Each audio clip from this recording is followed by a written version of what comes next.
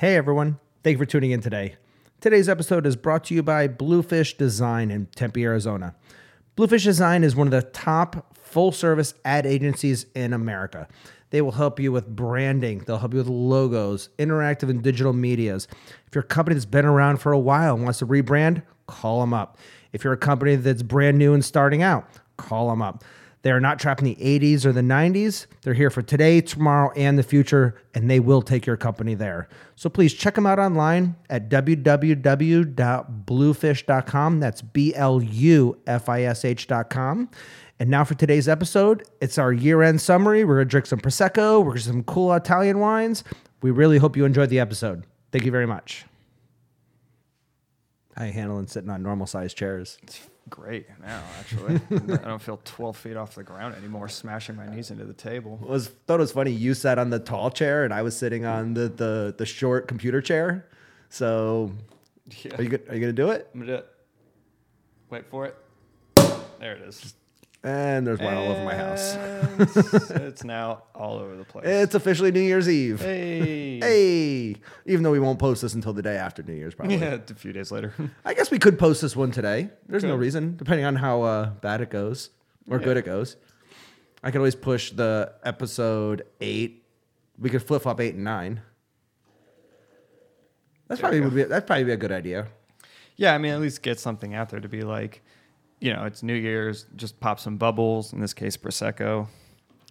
Get this out of the way. All right, cork's gone. It's actually one of the first years that I've drank in a while on New Year's. Drank anything. Is it really? I typically don't like to go out on New Year's. Yeah, I stopped going out, not like out. So like Sarah and I went to like a real fancy dinner last year, and man, we drank a lot and we had a great thing. But then we didn't really go like out and party and celebrate, you know, actual like ball dropping midnight time. I think the fact that we're in the booze business, it's not a special occasion to go out and drink booze. Yeah. There's a lot of people that work normal jobs. They have families. They get to enjoy 4 or 5 holidays a year, which they get to let loose maybe, you know, whether it's 4th of July, New Year's, Christmas. They get tomorrow off. St. Patrick's Days. Yeah. There's certain times when they can just say, but for us, I think we avoid the general crowd. I think, yeah, especially with like how much we drink going up to midnight.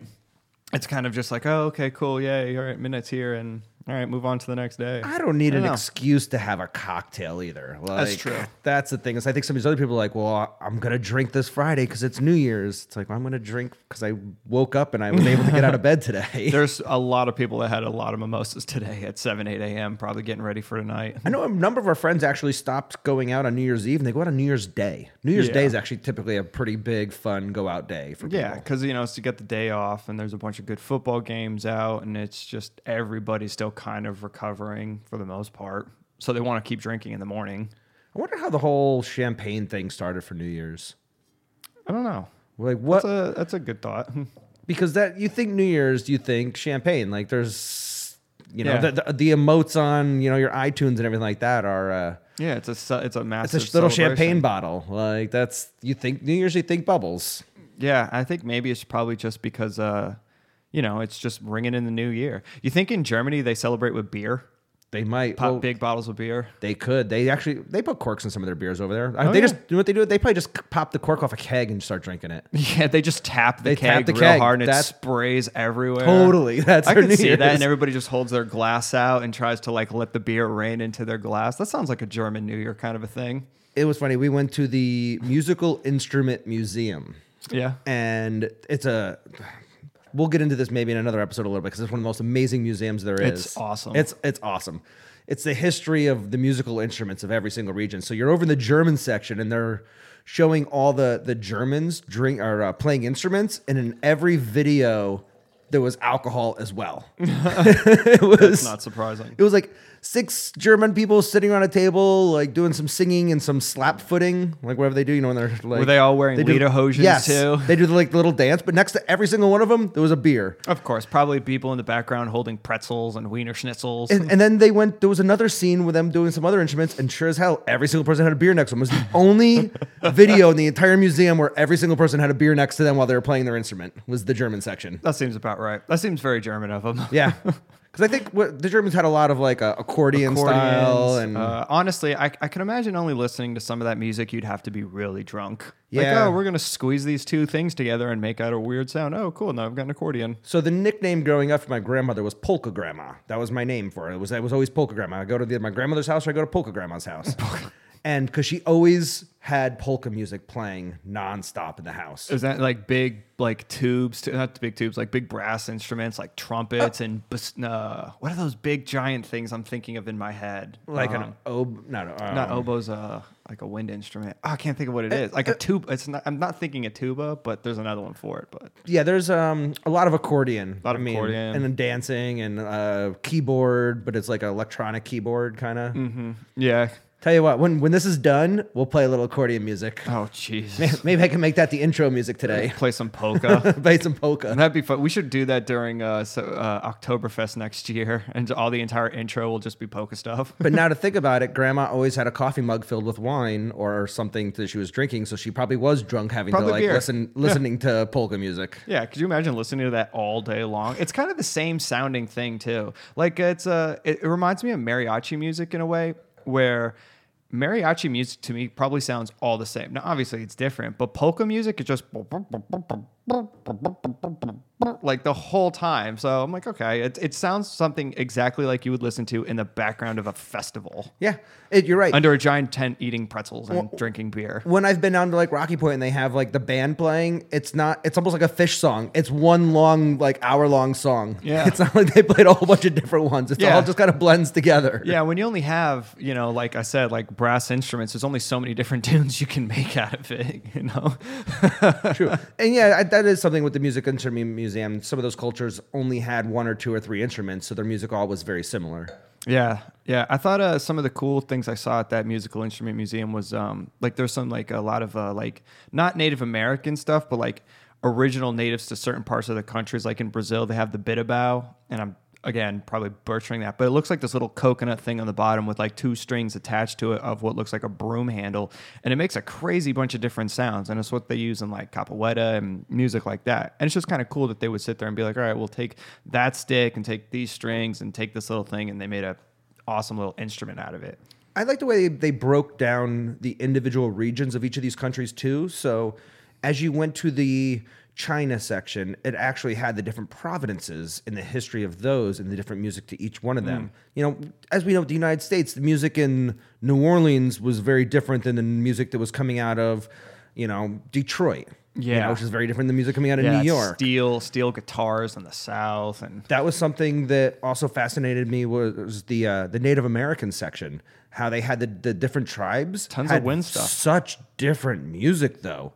Like the Central Plains and the West Coast, there was a lot of like rhythmic drum beating. Yeah, a lot of like that warm like drum beating. Yeah. You do notice that one thing about every culture, they always have one instrument they beat, like a drum. Yes. Like some kind of, just there to keep a rhythm. It's probably the easiest to make as well. Yeah. Stringed instruments probably came along a little bit later, whereas, you can just give me a stick and a rock and I'll keep a beat. Well, stringed instruments are probably the craziest of all of them. Because, you take a brass instrument, you turn a tube this direction or a tube that direction, it makes different sounds. But, the difference between a guitar and a violin is night and day, and it's the same concept, strings and wood.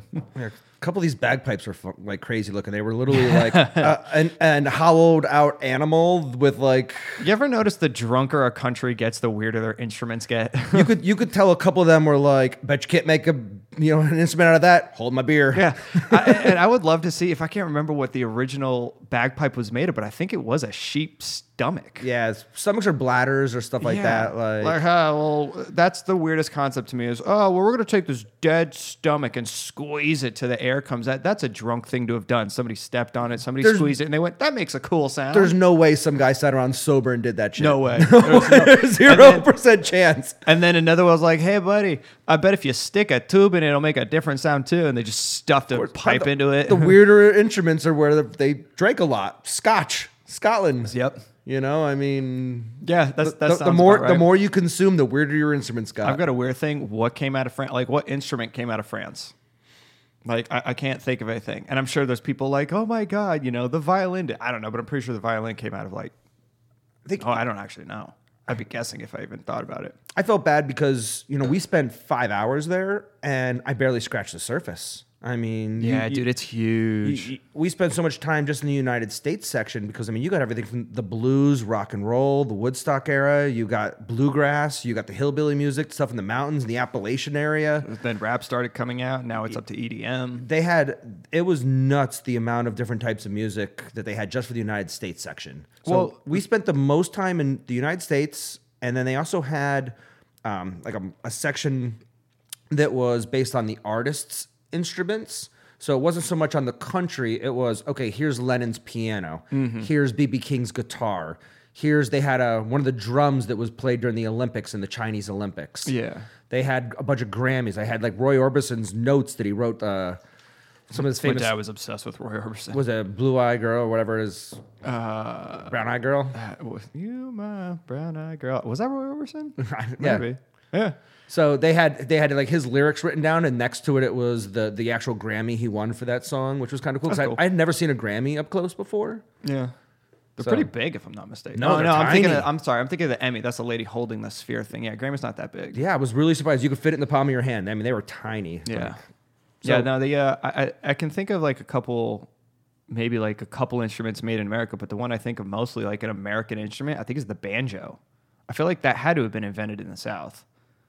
I can't remember, but A lot of the ones they had been modified, so it might have had history somewhere else. But what we did here or did in another country, like when they showed all the different bagpipes were played all over Europe. Even though you think of bagpipes, you think of Scotland.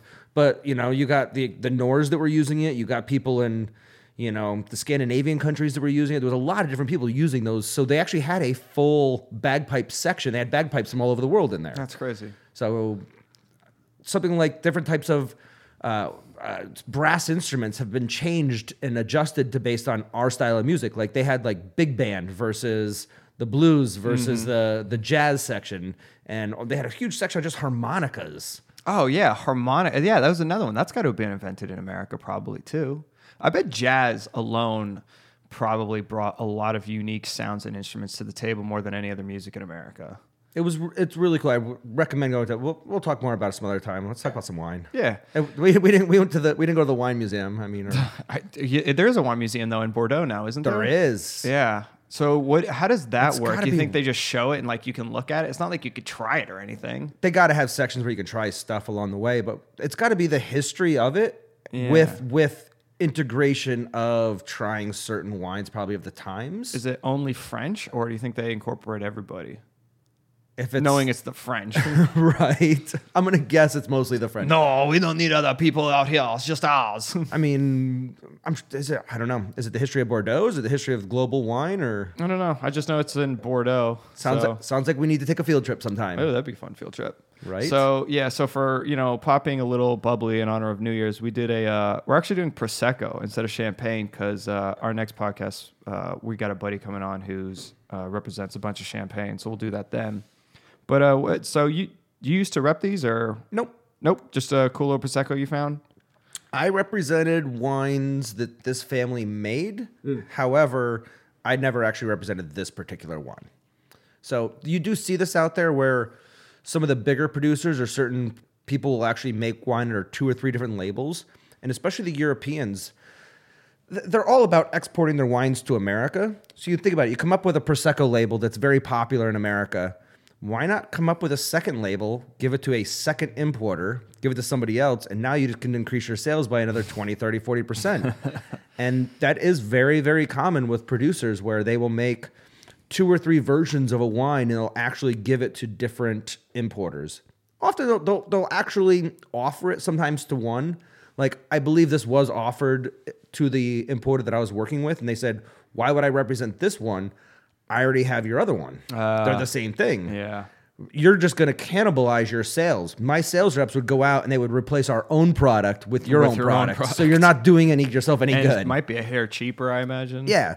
So, but they were able to take this then and give it to somebody else and let them sell it. So I can see it from both sides. I could see it from our side is that whenever I saw this, it had left a little sour taste in my mouth. I was like, freaking wine. Because I knew that was like $1 cheaper also than what we were selling.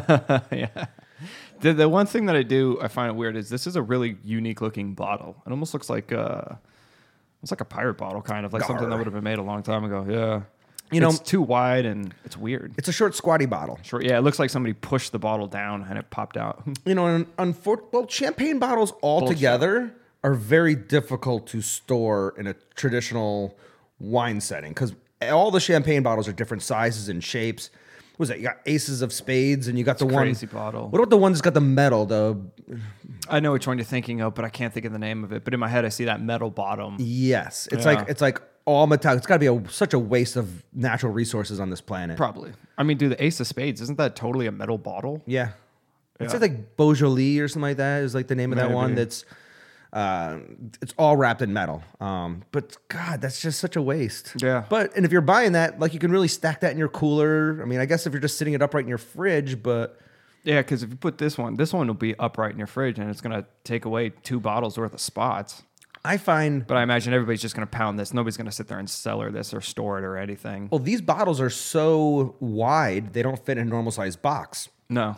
So in my back room where I store my wines, I go to consolidate boxes, and I can't consolidate these bottles into any other box because they're so wide, they don't fit in a normal sized box. They don't even fit in a Burgundy box. Yeah, no, there's no way. This thing is it's not even like normal shaped in the middle of it. That, and with the pressure, you actually have to have a heavy duty bottle. If you notice, all champagne bottles are always heavier. Mm-hmm. Oh yeah, because it's like, I think if I'm not mistaken, champagne's like 90 psi or something in the bottle. I'm not sure the exact number, but I know that you have to have a more structurally intact bottle. Yeah. We actually did an import once where we brought a container over, and they put all the Prosecco's in the front end of the container. They loaded all the rest of the wine in the back end of the container. So when they put it on the scales, it completely screwed up the scales of the truck and it made the balance screwed up. We had to pay for somebody to come in, break the container in, like to get into it, unload every single thing out of it, and restack it evenly with the bubbles because the bubbles were too set far to one side and it wasn't making weight. That's crazy. Yeah, costs a lot of money. Yeah, I imagine. It has to do with how they pack it. And most people are smart when it comes to packing this kind of stuff.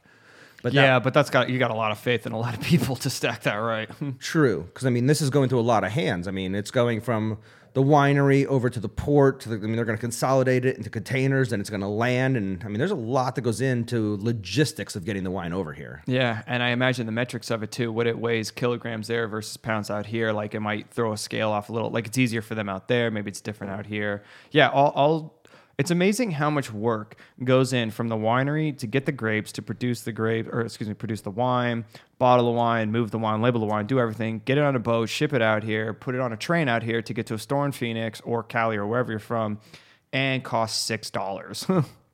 A wine that and they still make a profit on it. A wine that they're putting together for €1 or €2, by the time it comes over here, it's going to be $10 a bottle. Yeah. Because it's going through so many people's hands up the chain. And plus, it's just expensive to ship it. Plus, you got to pay all the taxes.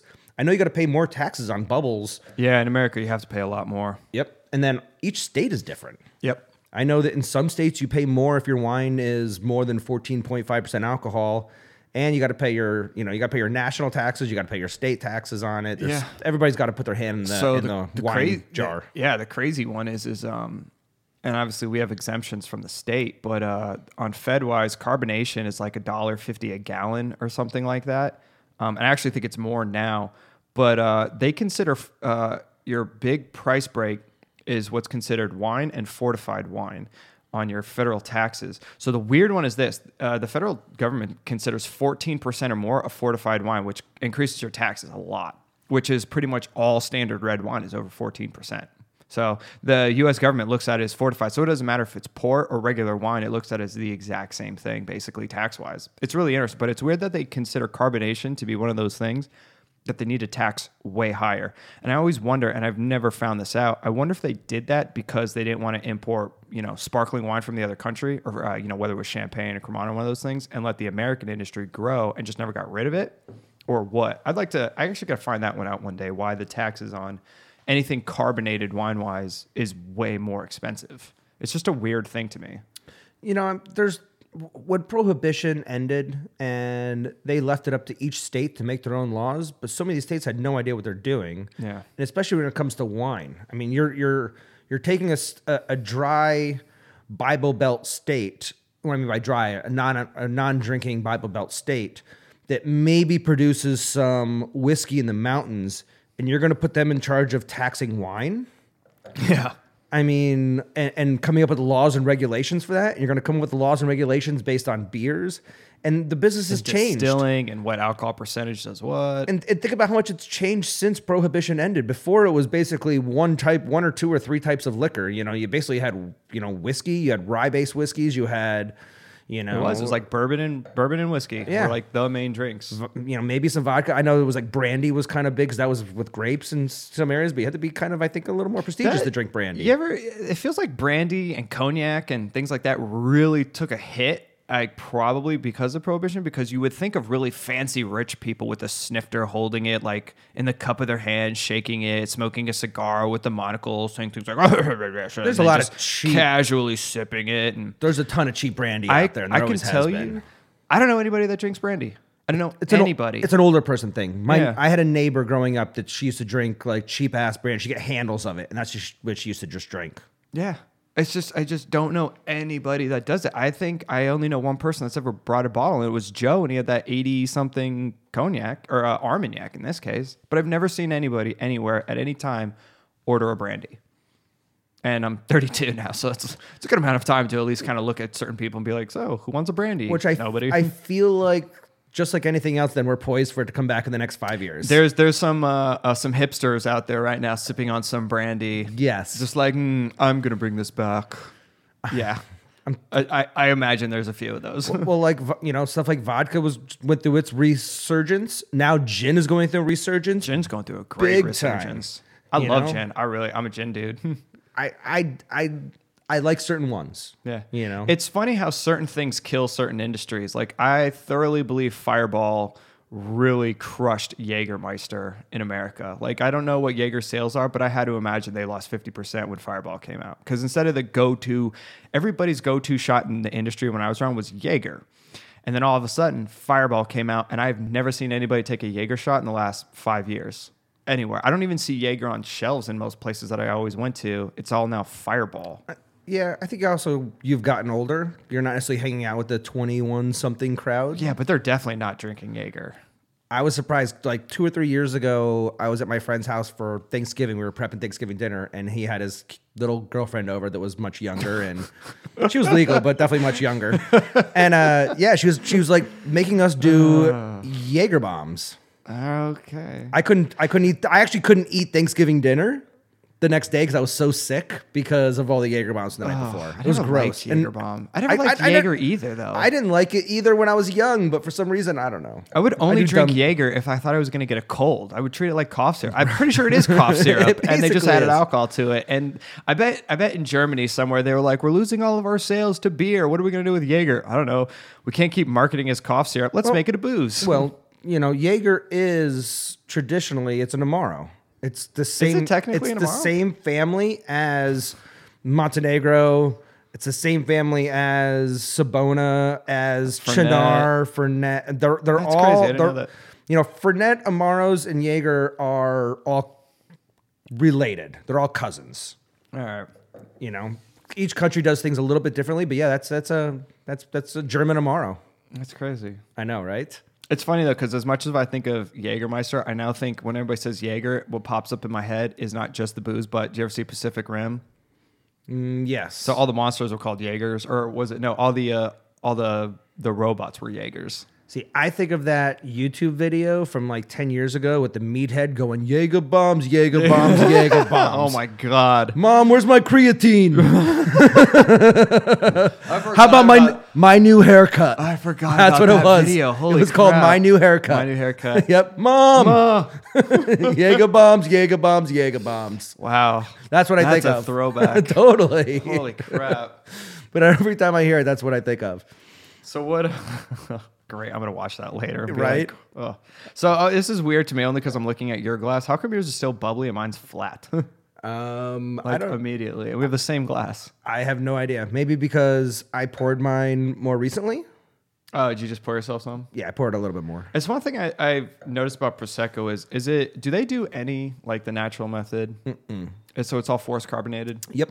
Okay. So we wanted to talk briefly about bubbles on this episode because there's so many different styles out there. There's tons of great affordable ones. I hate when people get snobby about the word champagne, but I understand. When you drink a great champagne, it is such a different product than what this is. Yeah. There's just a different level of finesse when it comes to a champagne.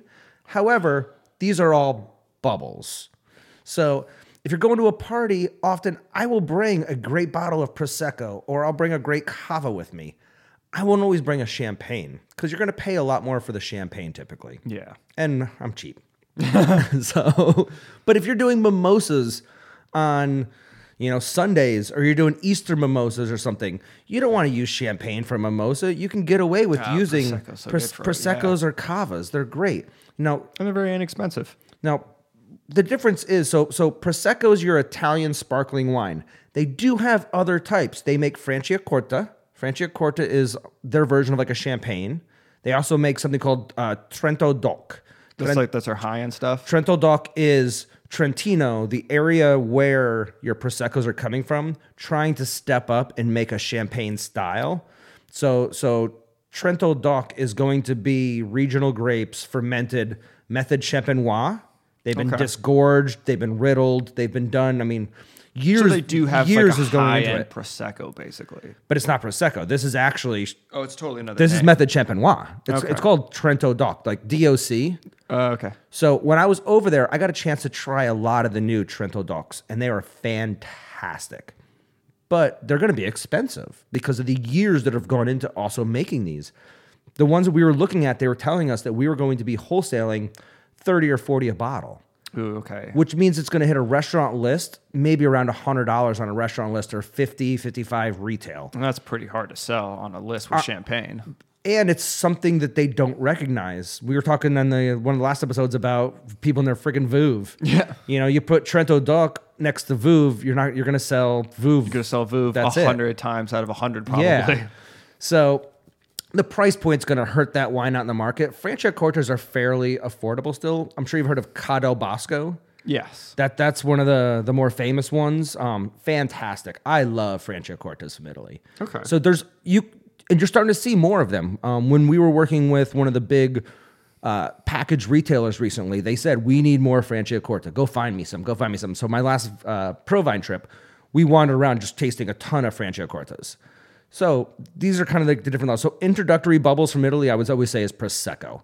However, there's also Proseccos that are very sought after.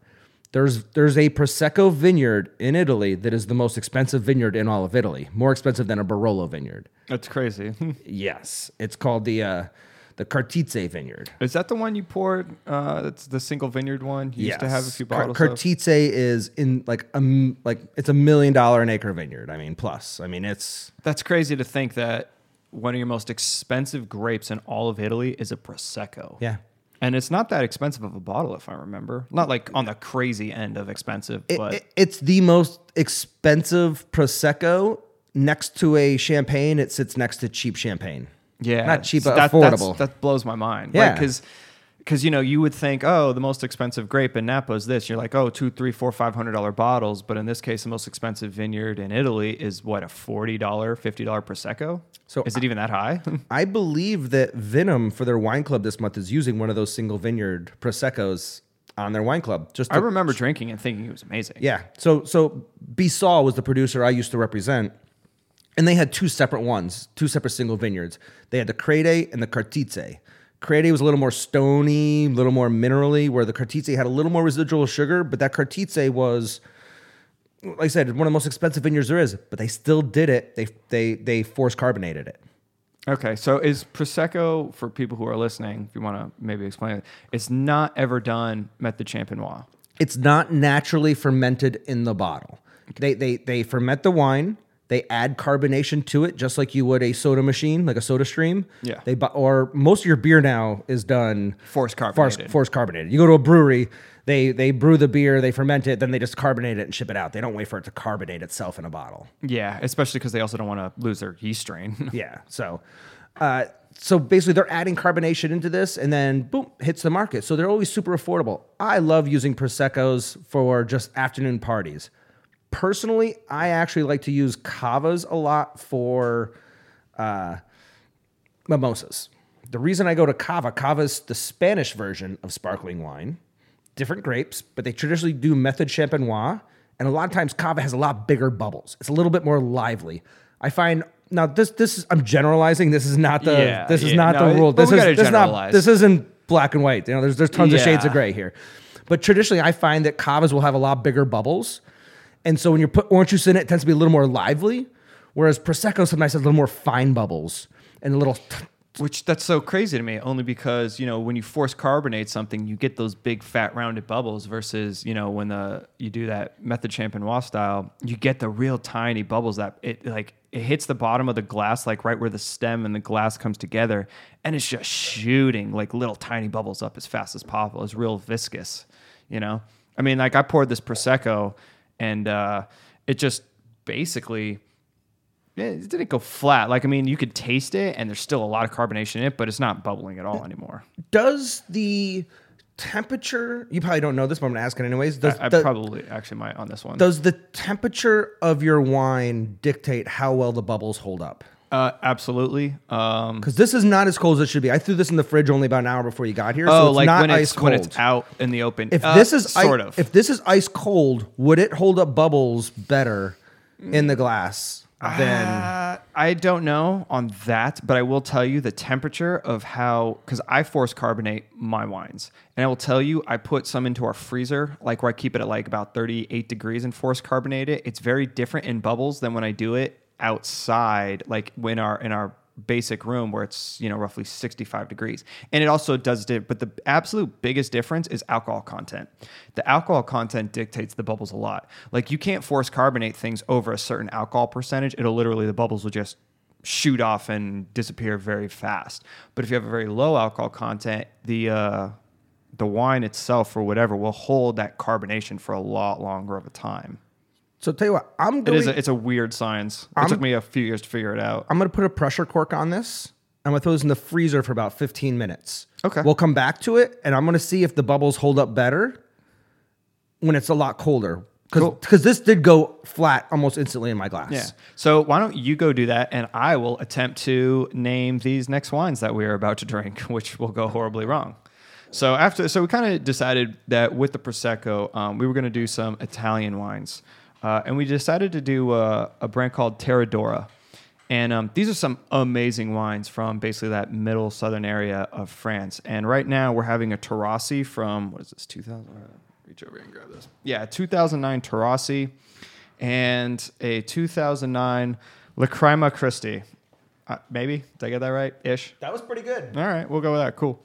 So these are some absolutely amazing wines, and Damien knows 100 times more about this than I will. So it's funny. Yeah, my one specialty is Italian wines, which is the one thing that most people don't have a specialty in. Most people, it's going to be France. Most people that are studying Somme, if you watch the movie Somme, they're going through it. They're studying all the regions of France. They're talking about the Crus of Beaujolais. They're talking about communes of Barolo or of Burgundy.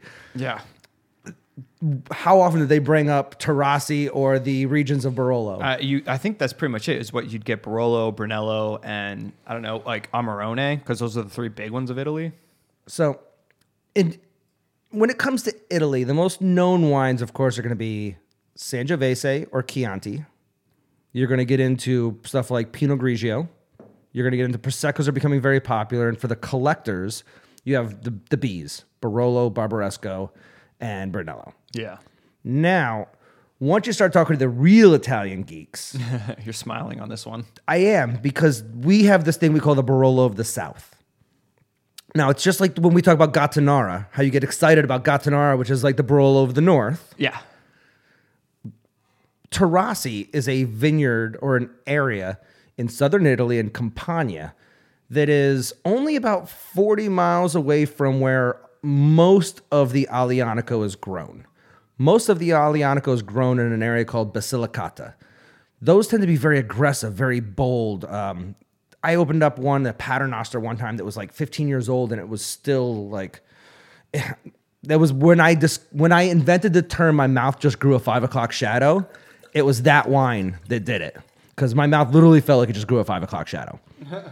Now, You go 40 miles inland or into the Taurasi area, it really showcases that the Aglianico grape can take on Nebbiolo-esque qualities. That is why they call this the Barolo of the South. This actually has a lot of the similar laws of Barolo. You have to age it for a certain amount of years before you can release it, both in bottle and in barrel. You're limited as to what you can put into it. You're limited on the yield, the tonnage you can bring in per hectare of fruit. You actually cannot over-farm this fruit on Taurasi, be called Taurasi DOCG. Taurasi DOCG is the only DOCG of the region, and these wines are very, very age-worthy. You could sit on these for 10, 15, 20 years. A lot of producers don't release these wines for a good solid, 8 years because they know the potential of a Taurasi. Now, for people listening, what region is this? So, like I said, it's southern Italy. Kind of towards the middle. The region is Campania, is where it's going to be. Can you think of like any major cities? How far is it from Rome? For like people trying to picture Italy in their head, where is this? If you're looking at Italy like it's a boot, it's the ball of the ankle. Oh, so like above the heel. Yes. Oh, okay. So not the heel, not like out towards the tip of the back of the heel. It's not the toe. It's right where the ball of the ankle would be. Right where Achilles would be attaching, basically. So if you're in like Napoli, it'd be like due east with a little touch of north, maybe, but it's kind of east. It's right in that lower center. Okay, and it's on like it's not in the Mediterranean. It's more in that Adriatic. Is that the Adriatic? Not the Adriatic. It's landlocked. It's landlocked. Yeah, you're in the middle. Oh, so it's not touching any water. Yeah, you're not down in the Napoli area. You're not in Calabria, because Calabria is the region down is the toe. Yeah. Puglia is the heel. Is the heel. And then so where the ankle would be more Campania area. Oh, I'm sorry. Where the ankle was in my head, I was thinking the ball of the foot, not the ankle. Nope. It's your ankle. Sorry, that's what I meant. Okay. So, all right. Visually, that makes sense now. You're actually not far from Vesuvius. Actually, every time we've driven here, we've actually have to drive right by Mount Vesuvius, and it shocks me that like every time I drive by, houses keep going up the side of Vesuvius. And it's still an active volcano, isn't it? It erupted like 25 years ago or something. Didn't it just do it too recently? Or what's the one that's in Napoli? Etna is erupting right now. Etna's right, okay. Google the pictures of the Etna eruption.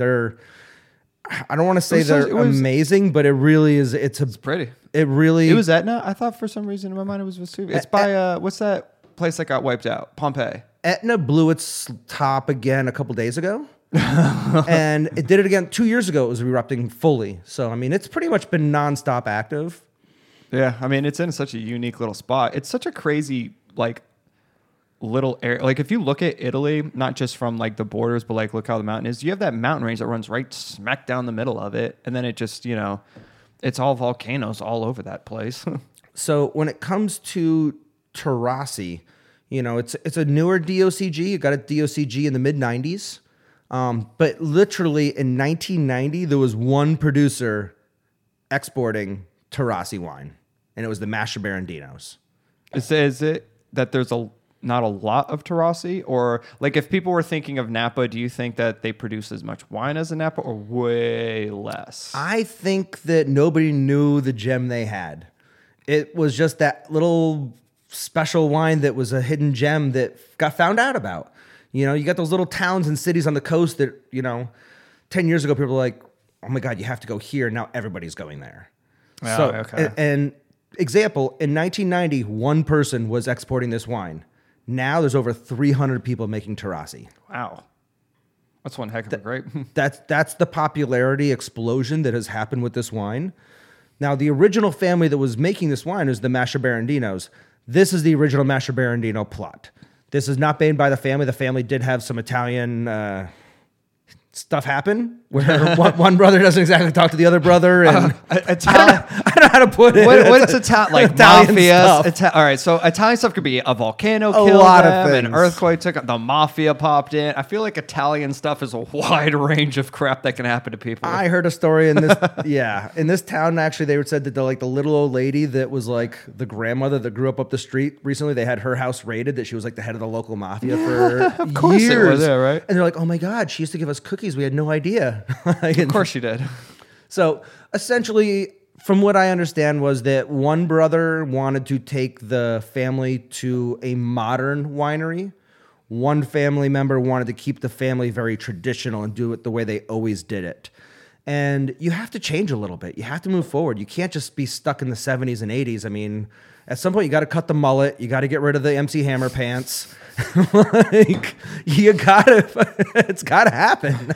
Gotta get rid of the neon and the teased hair. I believe that this epic fight over a period of years split the family up. So one family got to keep the family name. One family kept a lot of the family vineyards and wineries. So God, that happens a lot in the wine industry. it does. Well, you get money involved, and then you throw a little booze on it, and then, families don't always get along too. So. That's the most Italian thing ever. It's, hey, we've got a great product, and you break up and split it and fight over it, never talk to your family relatives forever, and then your family relatives grow up hating each other because they don't understand.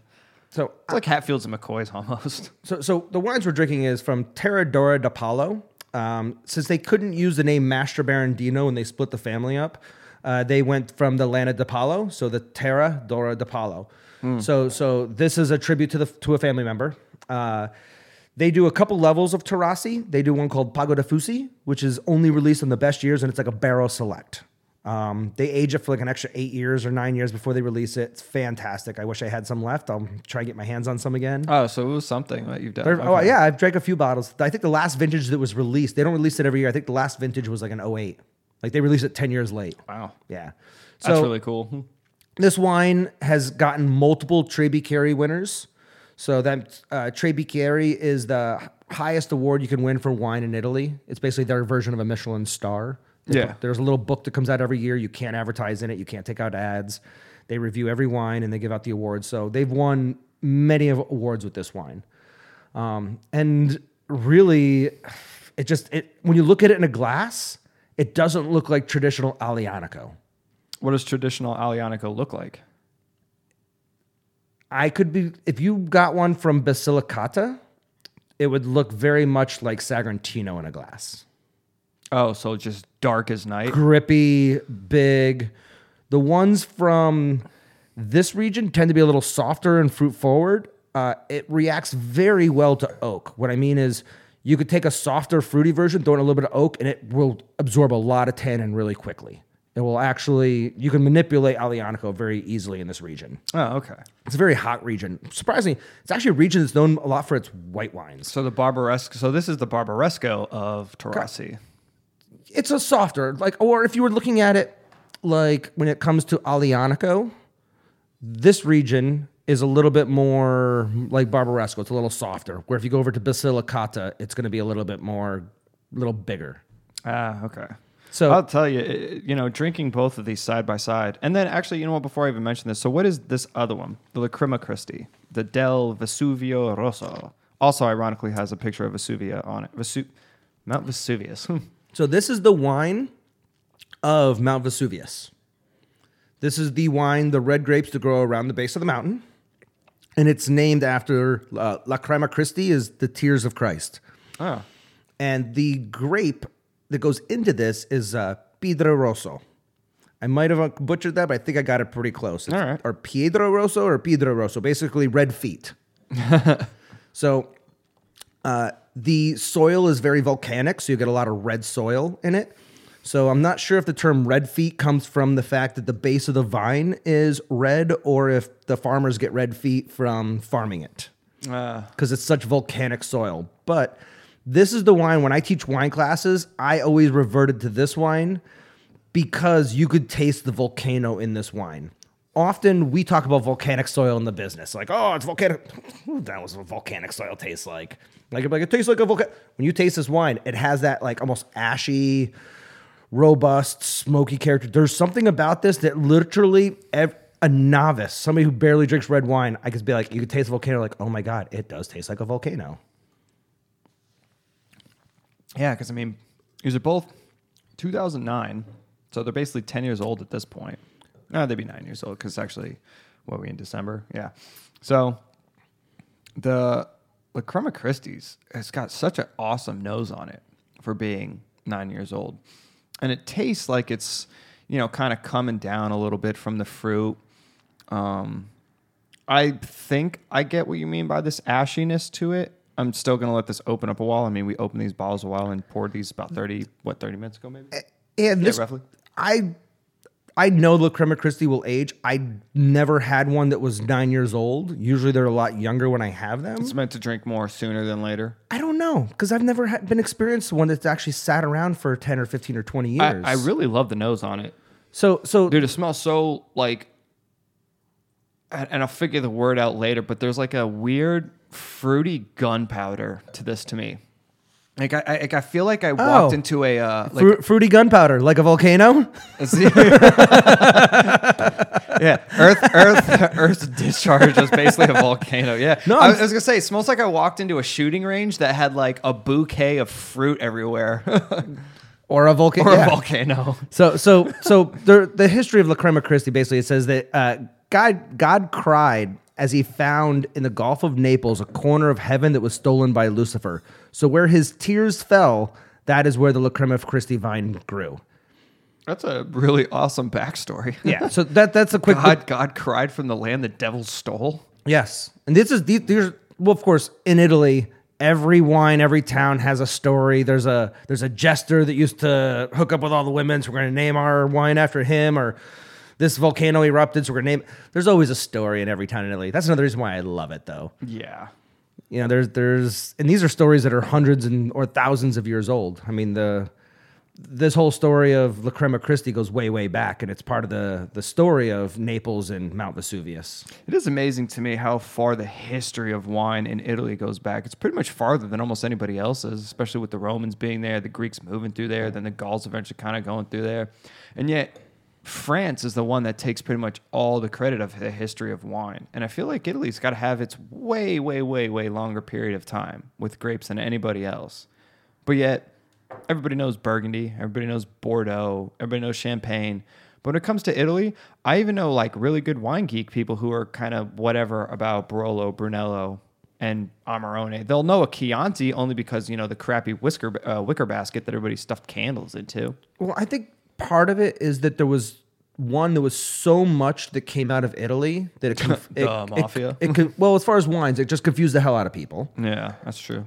To the Italians, you know, let's just go back to the mafia for a second, because the Italians have often found ways, if they can see a way to find money or to make money happen in an industry, they're going to make money in that industry. And if they find out that Barolo is very popular and you can make money, I'm going to put some Chianti in my Barolo bottle and sell it. I do love that the idea of Italians is you can make fun of them in so many different levels. And me being Italian, my family is Italian.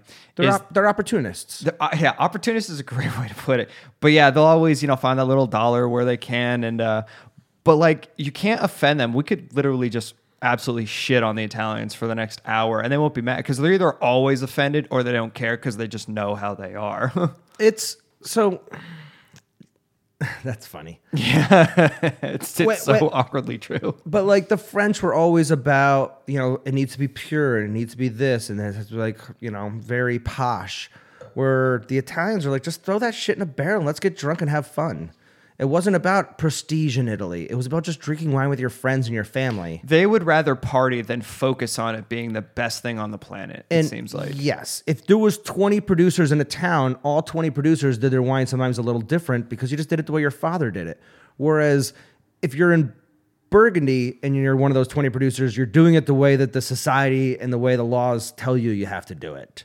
Now, Italy has changed a lot of things. They've added a lot of laws to make things more prestigious. They've added laws to Barolo. That was the whole vision of the DOC and DOCGs and governing your yields and what you can put into your bottles. And yeah, you saw a way to make some more money. To be a Barolo, you have to be 100% this varietal. To be a Terrazzo, you have to be this. You have to be like, these laws didn't exist 100 years ago. So you just did it the way it's always been done. Whereas in France, those laws were put in place by Napoleon.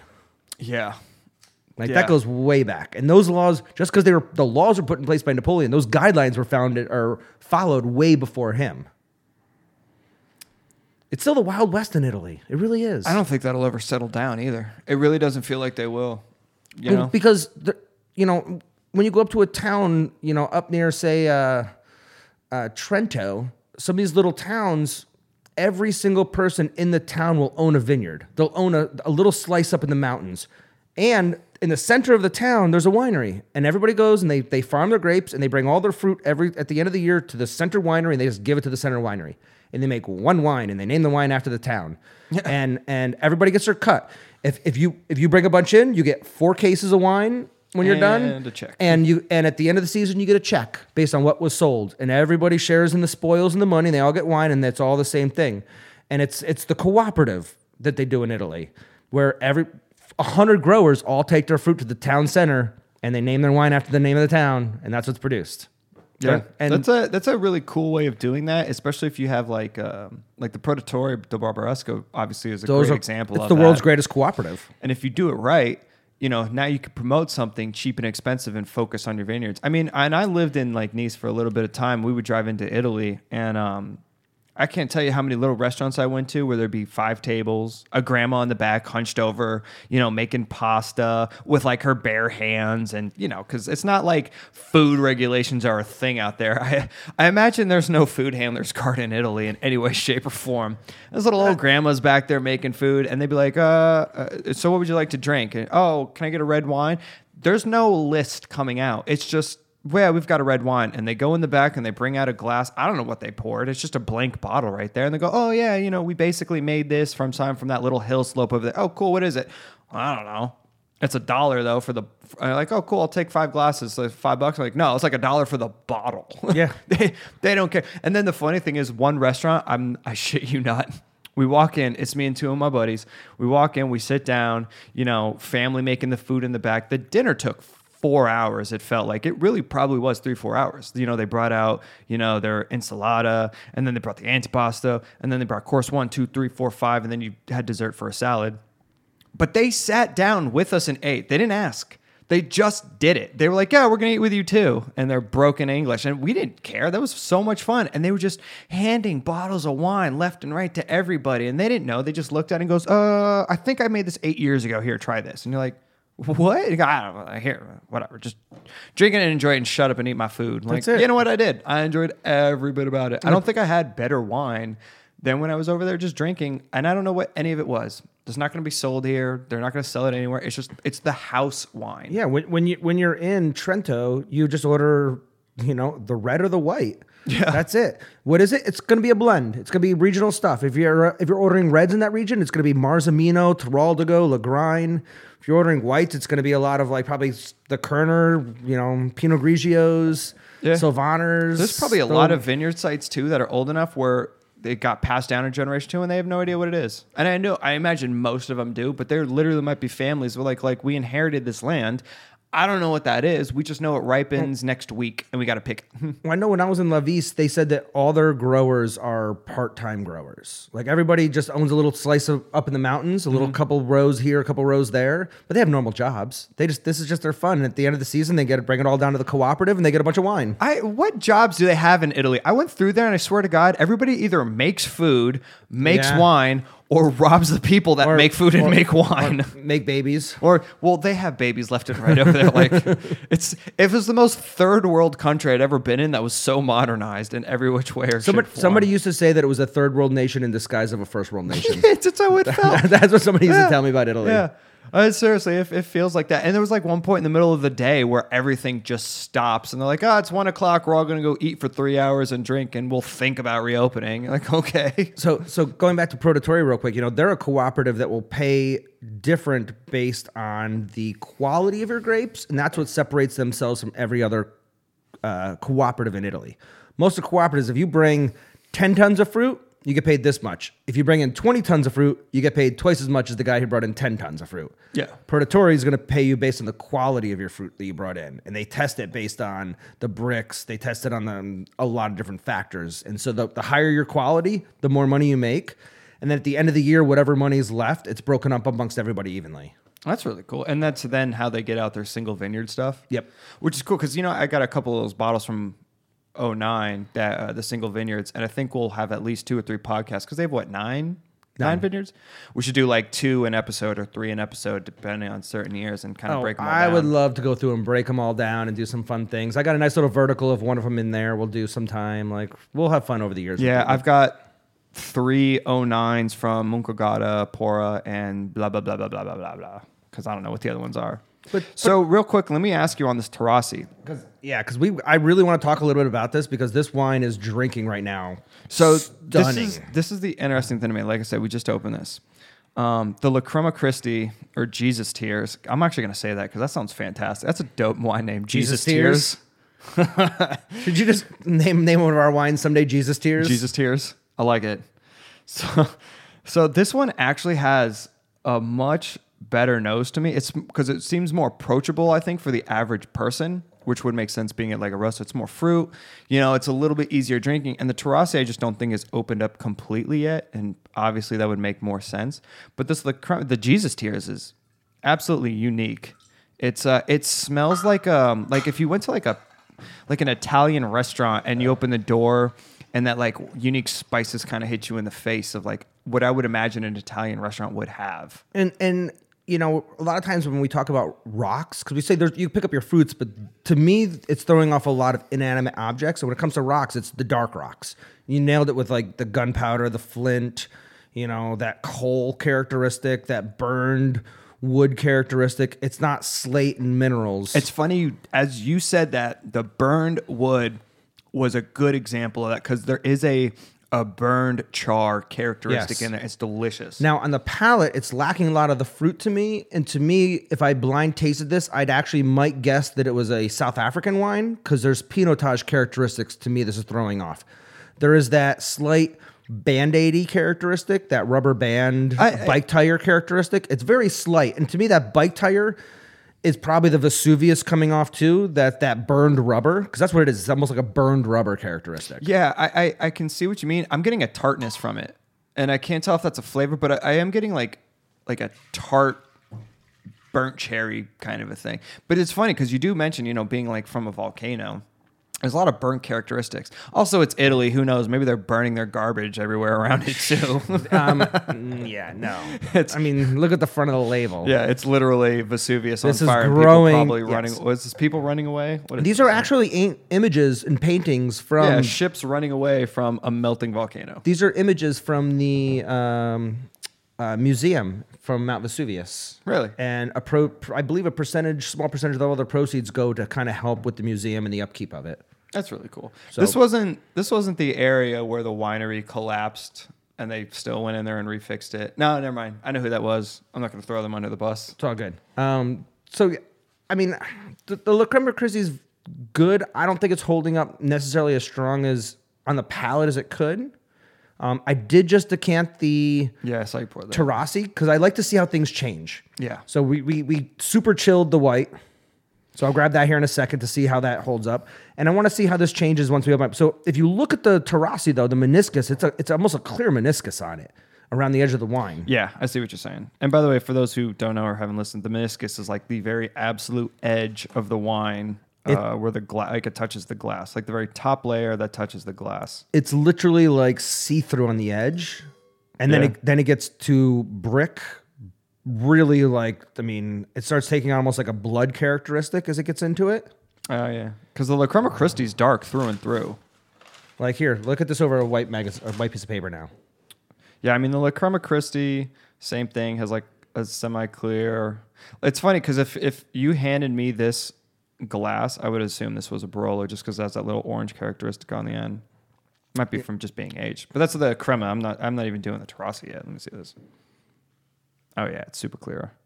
Yeah, it's a really almost like a watery meniscus, but then it goes right from being clear into deep red wine. It's funny because it goes clear orange, like a hair orange, hair garnet, and then dark ruby. Yeah, fun.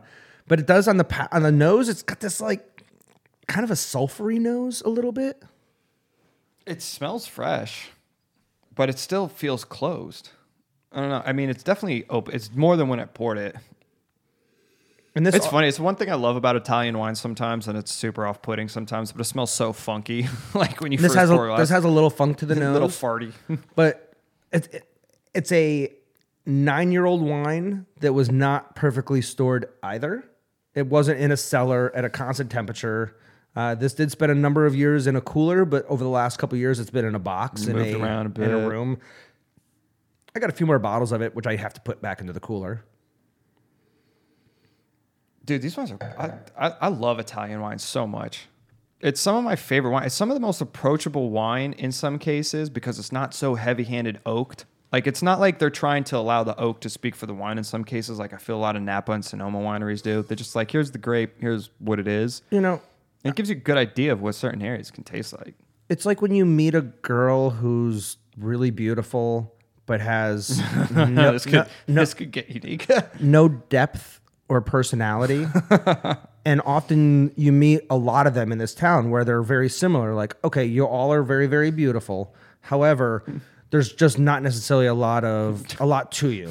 And sometimes when you start drinking wines that are not so rustic, they don't have a great story. You're like, hey, you're the exact copy of the thing I had yesterday and another copy of the thing I had the day before. Where you get into some of these rustic Italian wines, they're all over the board. It might not be the prettiest. It might be sometimes a little sassy. But when you drink it, there's always a story. There's always something unique that's going to happen. You have no idea where the night's going to go. It's an Italian wine. There's a good chance it's going to punch you in the face at some point with the tannins in it. Well, they're a little feisty. They like to argue a little bit. Like they're not a little yeah. You know, they're not pushovers. It's funny because I look at oak, now that you say that, like a plastic surgery. The right amount, you don't really notice it. A good amount looks pretty. And then all of a sudden you got a boob job that's so over the top ridiculous. And you're like, what in the hell did you do? I mean, you can't stop staring, but you're like, all right, this is just like a shallow person. Like they're as shallow as the grave they'll eventually be buried in. And there's just such unique qualities out of every region in Italy. Like we could literally do we could do 1,000 podcasts just about Italy. And that's like a third of Italy. And it will be a different wine every day and there'll always be something different and unique. You know, whereas I think that if you did that around France, you would run out of wines after, not run out of wines, but different style wines after the first 50 episodes. There is a French person losing their mind in the most pretentious way ever. No, but there's something very beautiful about French wines. French wines are refined and sexy and gorgeous. There's just something amazing about them. But there's only so many of them. There's only so many different styles of Rhone wines. There's only so many styles of Burgundy and Bordeaux. And Loire, like what you're running out of regions already. I mentioned 5, and how many more are there? There's a lot of little ones, but it's not like Italy where they grow it everywhere. It is funny you say that because you're right. If you looked at a map of France, Spain, Italy, and America where they grow regions, America, for what we are, you'd be blown away by how few wine growing regions are. I looked that up the other day, and it's insanely small. I've got that one map where it literally shows everyone. Now, granted, the USA is obviously about the size of Europe, but Italy itself, if you put up a map with all the DOCGs, DOCs, IGTs, and all that, the whole map is colored in. It's like I was joking when I was saying, like, what does anybody do besides grow wine and make food? And you look at a map like that and you're like, Jesus, like there's literally wine everywhere. And it's not even remotely close to the same things. You drive the highway from Trentino to Verona, there are grapevines growing in the median of the highway. Oh, yeah. They grow that shit anywhere they can. If they could fit a grapevine, they do. And if not... Yeah. If not, there'll be something else that'll be a food product that they want or something like that. God, I love it. You know what's funny, too? Because I can think of France, and I can think of liquors that come out of it. I can think of a few beers that come out of it. When I think of Italy, I can literally not think of anything other than what? Fernet and Amaro. Well, Amaro in this case. And like 2 beers, Peroni and La Birra Moretti. Because I don't think of anything else that they make booze-wise. Menabrea? You ever had Menabrea beer? Nope. What? Never even heard of it. There's a lot of restaurants in town that carry it. A lot here. That's probably the mainstream craft beer of Italy. It's not a craft beer, I know, but it's if it's making it here, I don't think it's not the Bud Light of Italy. It's like more like the Samuel Adams. Okay, all right. Where Samuel Adams is not a craft beer by any means. Yeah, they're more craft beer than Budweiser, but they're not as craft beer as actual small time breweries. I love how many small breweries we have in the city right now. I swear every day I feel like I run into a brand new one. There's a new place up in North Scottsdale. They have, I think it's like 60 or 70 beers on tap, and you can get an $11 growler of any one that you want. It's really cool. I feel like Italy's the same way. Like, do they have... So I saw something once, and I've never seen it anywhere else. It was in Italy, and somebody walked in with a full-on, like, jug, like a full jug, and they just handed it to the dude, and they were like, fill me up. And or whatever they say in Italian, fill me up, oh. And they walked in the back, and the dude just from a oak barrel, just poured all the wine like a tap into this thing, put a little cork in it, and handed it to the guy, and they were out. So I saw that in a couple of the small towns in Italy where the funniest things ever was this guy who was probably 4'8", and he looked like he ran out of gas. He had 2 gas cans, and he comes walking up the street. We're sitting there just BSing, and I just see this guy come walk. He's walking. He probably walked like a mile with his 2 gas cans. He gets up there, and he goes up to the winery, and he hands the guy these 2 jugs that look literally like gas cans. They're red. The guy takes it over to what looks like a gas pump, puts the nozzle in, and it starts dinging like the old 1980s like gas, like da-ding, da-ding, da-ding, ding, as it's like filling up. Literally, this guy filled up 2 5-gallon jugs of wine, paid a couple euros, put his top on it, and started his walk back home another mile. I would say if that was America, I was like, that guy's having a great party. That being Italy, I was like, that guy's going to drink himself up a little bit. All I could think of is I want to be that guy. Where Could you imagine walking around the city right now? Like you go to Wren House down the street and you just have 5-gallon drums. Like, yep, fill us up with beer, please. seriously, your wife is at home making amazing pasta, slicing prosciutto, and all I have to do is go for a walk to the end of the street to fill up a couple gallon jugs of wine. First off, you get a good workout. Second off, could you imagine going to a party with a red gas tank, basically, Amazing. and pouring wine out of that for everybody? They would be like, what the Forget hell are you slapping doing? the bag. Oh, man. Let's tap the gas can. Tap the gas can. Oh, I like it. Hashtag tap the gas can. Oh my God. Like that's literally, this was like 10 years ago. I saw this guy. I still think about him today. Like that's what I aspire to be someday in my life. The old man walking around with gas cans full of wine. Full of wine and happy as can be. That dude had no care in the world. He was not thinking about a bill. He wasn't thinking about grandkids. You know what he's thinking about? Filling up his wine. I need some wine to go with my pasta tonight. Oh my God, 5 gallons. Jesus. I thought it was amazing. I would love to know how many trips that guy takes now. Probably every other day. Every other day. Yeah, that guy's the party house. And he probably spends a total of 10 euros a week on wine. What a great way to live. Right? Just filling up the Rosso. I want to do that at the winery, just have like a tap. But well, the problem is, man, like, you know, we have 5-gallon kegs. So if a dude walks in with a 5-gallon can, I just be like, here, just take the keg. And there's limitations, I think, to what you can sell somebody to. Maybe if The government's shut down right now. There's nobody to enforce my laws. good point. Yeah. It's now the wild, wild west. And for again. anybody who listens 10 years in the future, I don't know if you're coming back to this. Our government is shut down. And by shut down, I mean certain things just aren't working. And the TTB is one of them. So there's nobody to enforce certain laws. So party really hard right now because you're not really going to get in trouble for it. So I guess this is the time if you want to ship across certain borders. Yeah. Because I know they've been cracking down on that in some states. That's what blows my mind is it's illegal to bring booze across the border. So if you're driving from Arizona to California, you can't have anything on you till you get to California because you got to buy it. Otherwise, it's a felony. Meanwhile, 99% of all people probably do that. I mean, I think it's really dumb that if I own a wine shop here, you broker wine collections, you sell wine collections. If you come up with a great wine collection and you find some old Opus one that you want to sell somebody, and a guy in Tennessee wants to buy that wine, you can't ship that wine to him. It's not legal. Like that. Meanwhile, but he can go to a store and buy it. So I guess my big question would be, is this a federal thing because they want their taxes? And if that's the case, that actually doesn't really matter as much. So it's clearly a tax problem. It's not any other problem. But interstates are actually communicating, because here's the deal is that if I own a wine shop in New York State and I ship the wine to Tennessee, Tennessee has the problem with it.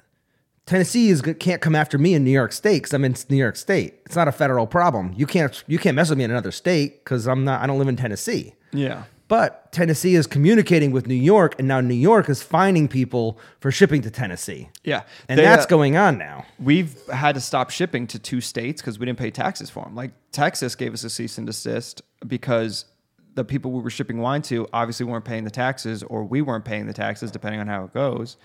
And I'm like, okay, yeah, I get that, but you're not stopping random business. Like anybody making a T-shirt out here shipping to Texas isn't having their business stopped because they didn't pay the taxes on a T-shirt that got shipped. Yeah, that's... But it's totally legal for me to go to somebody's house and buy their T-shirt. Now, if you're going to have the argument where, all right, you don't know if that person's 21 or not, then I can kind of understand that argument a little bit.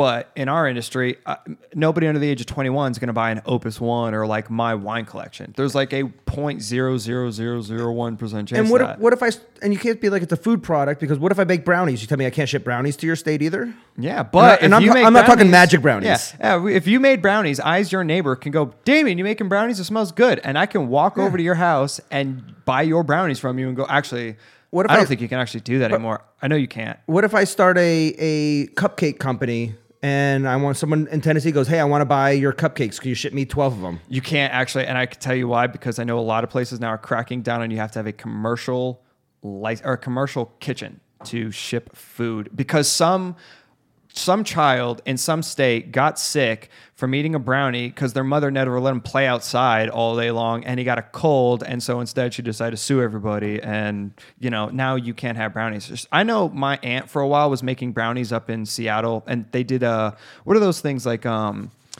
not like an art festival, but like almost like a bake sale. Like it was basically a bake sale.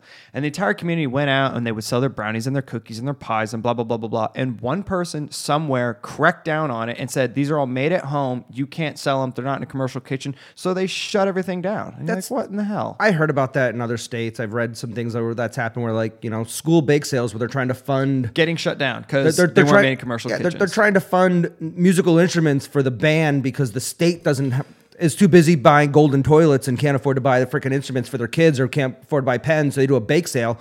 And now they're going to shut them down because they're like, oh, you baked this in your kitchen. Well, to be honest, the shit that grandma bakes in her kitchen is way better than what... 100 times better. Dude, I went to the Catholic school I went to. It was the best Friday ever. The first Friday every month bake sale so that the school could raise money. Dude, we had $1 brownies, $2 cookies. I remember those as a kid. They used to do the cakewalk where they play the music, and if you stopped on the square, you went. We loved that shit. Oh my God, I would tell you they give you tickets, and if I went home with a cake to my mom, she'd be pissed because she knew I was going to eat the whole thing and probably pass out from a sugar coma.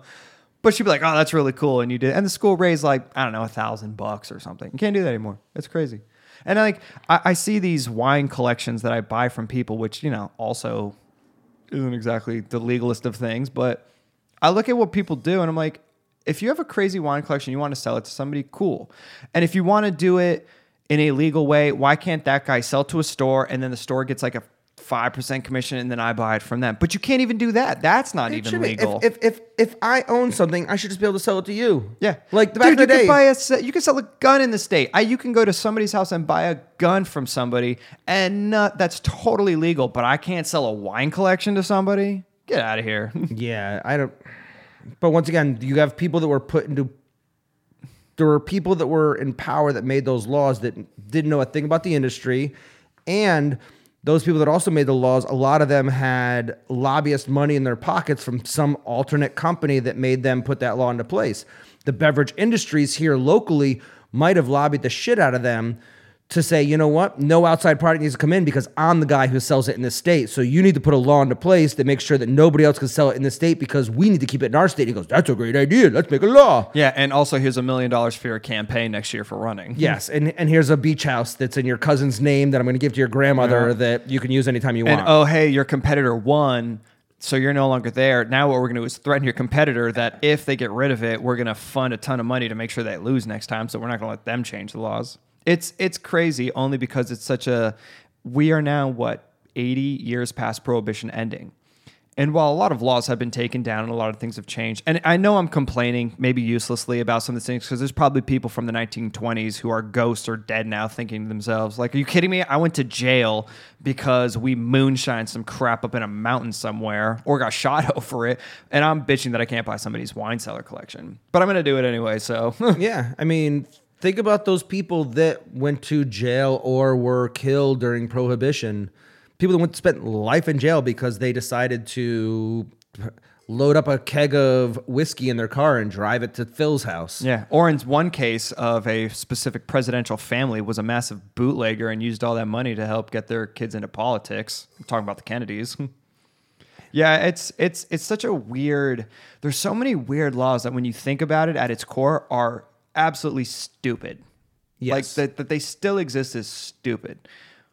And if you want to get around it by getting your at least have the honesty to say listen, it has nothing to do with the fact you're selling somebody's wine collection. It's just a tax problem. And if you buy this collection, put it in a store, make you pay the taxes and take it. And then we'll at least complain about that. Not this is just a dumb law and we're going to do it illegally or something. The problem is when you go from something being very illegal to being legalized, you have people in power that mentally think it's still an illegal good, they're going to screw up all the laws. That's happening with marijuana right now too, where as all these states legalize marijuana, they're going to screw up the laws all over the place. Think about it.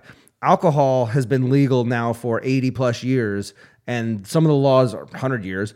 They're still screwed up in some states, and they're still screwing them up in states. Dude, Jack Daniels cannot sell its own product in the county that it's in because it's a tri-county. It's crazy. You can't sell alcohol on Sundays in Indiana unless you're a football team. You can't ship liquors in the USA at all. Wine can be shipped, and I don't know if anybody ships beer, just as weird. But if like when we were at Leopold Brothers, they couldn't ship to us. They were like, no, you got to buy it from a store. If I put a 6-pack of beer in my car and drove it across the Utah border, I could go to jail. Yeah, you could. Yeah.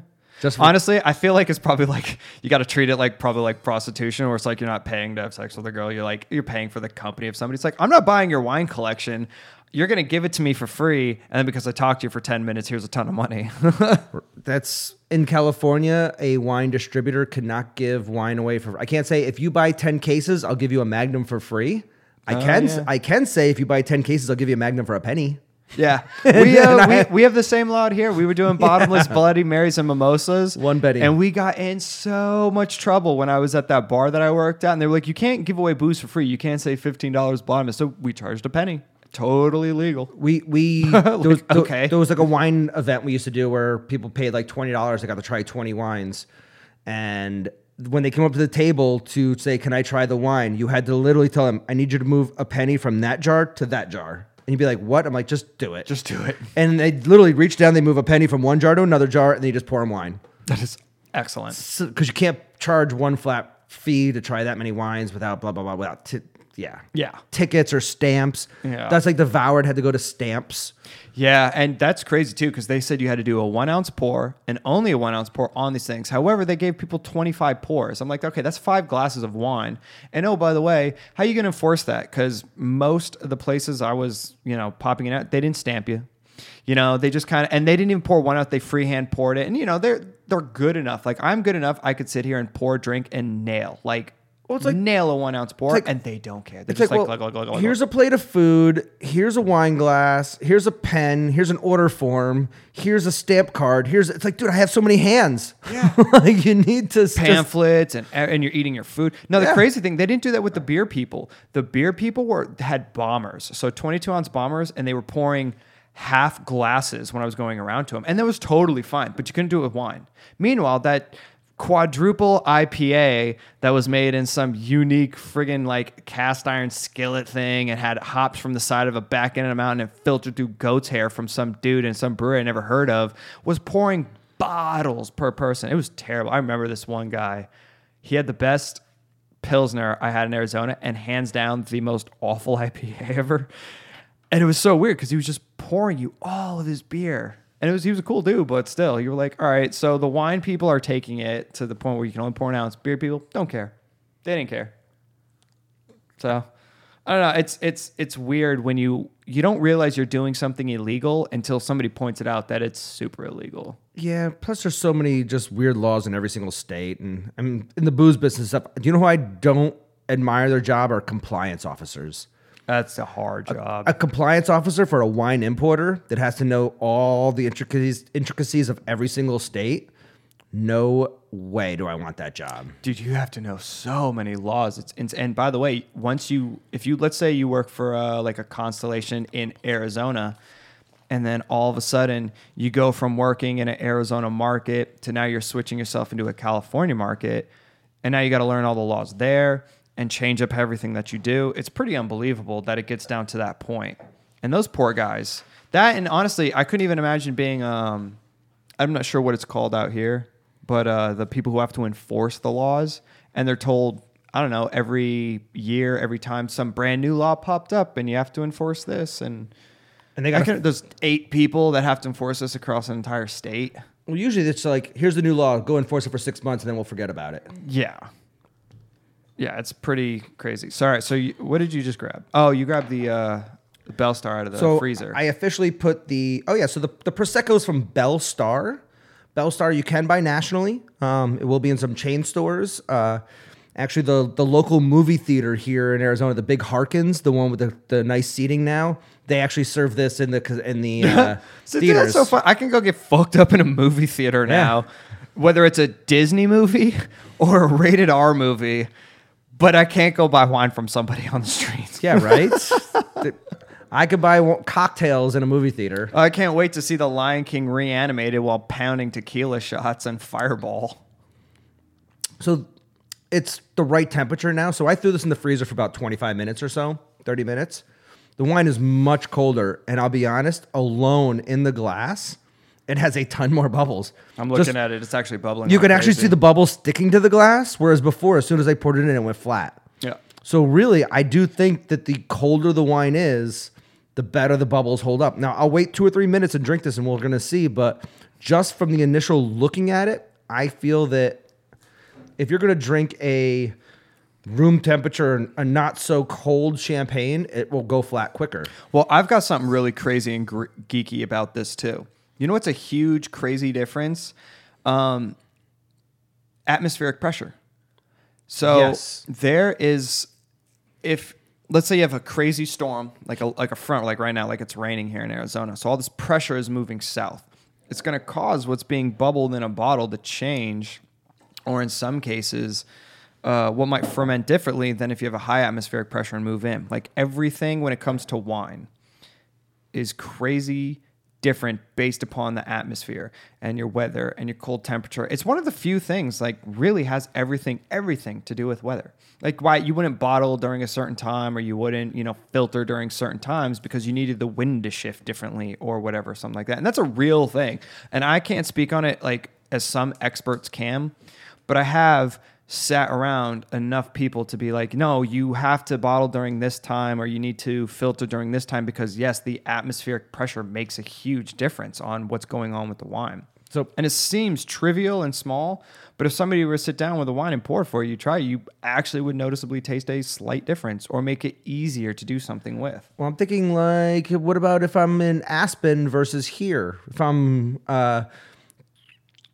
above 1 mile elevation versus sea level. Yeah. Is that going to affect it? Well, think about like a Coke on an airplane. When you get, if I'm not mistaken, I heard, and this is totally hearing, so I don't know if it's true or not, but I had heard the Coke that goes into cans for an airplane, when they pressurize that, is very different than what you would get like here in Arizona or something, because that pressure in the cabinet changes the can so it doesn't blow up or press in or something like that. You ever buy a bottle of water and put it like in your carry-on bag, and then you're on the airplane, you pull it out and it's all shrunk in. It's all weird. Yeah. Like you're like, what? You also see the bubbles that are in it because it's So when I started drinking champagne, or when I first got in the wine business, there was a guy that used to come into this wine shop and he loved champagne, and he was so particular about the temperature.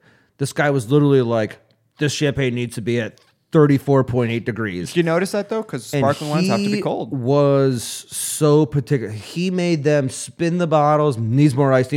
Can't pour it yet. Pour me a little sip. Nope. Needs more time. But he was the guy that I started drinking Bollinger with. He's the guy that got me into Renart Rosé. This is the guy that taught me a lot about champagne, but he was so particular about temperature. And now, after looking at this Prosecco, it's literally bubbling. This is a cheap Prosecco. This is retail sub 15. I mean, I'm gonna say on a retail, right, sub 15 on a retail shelf traditionally. We poured this.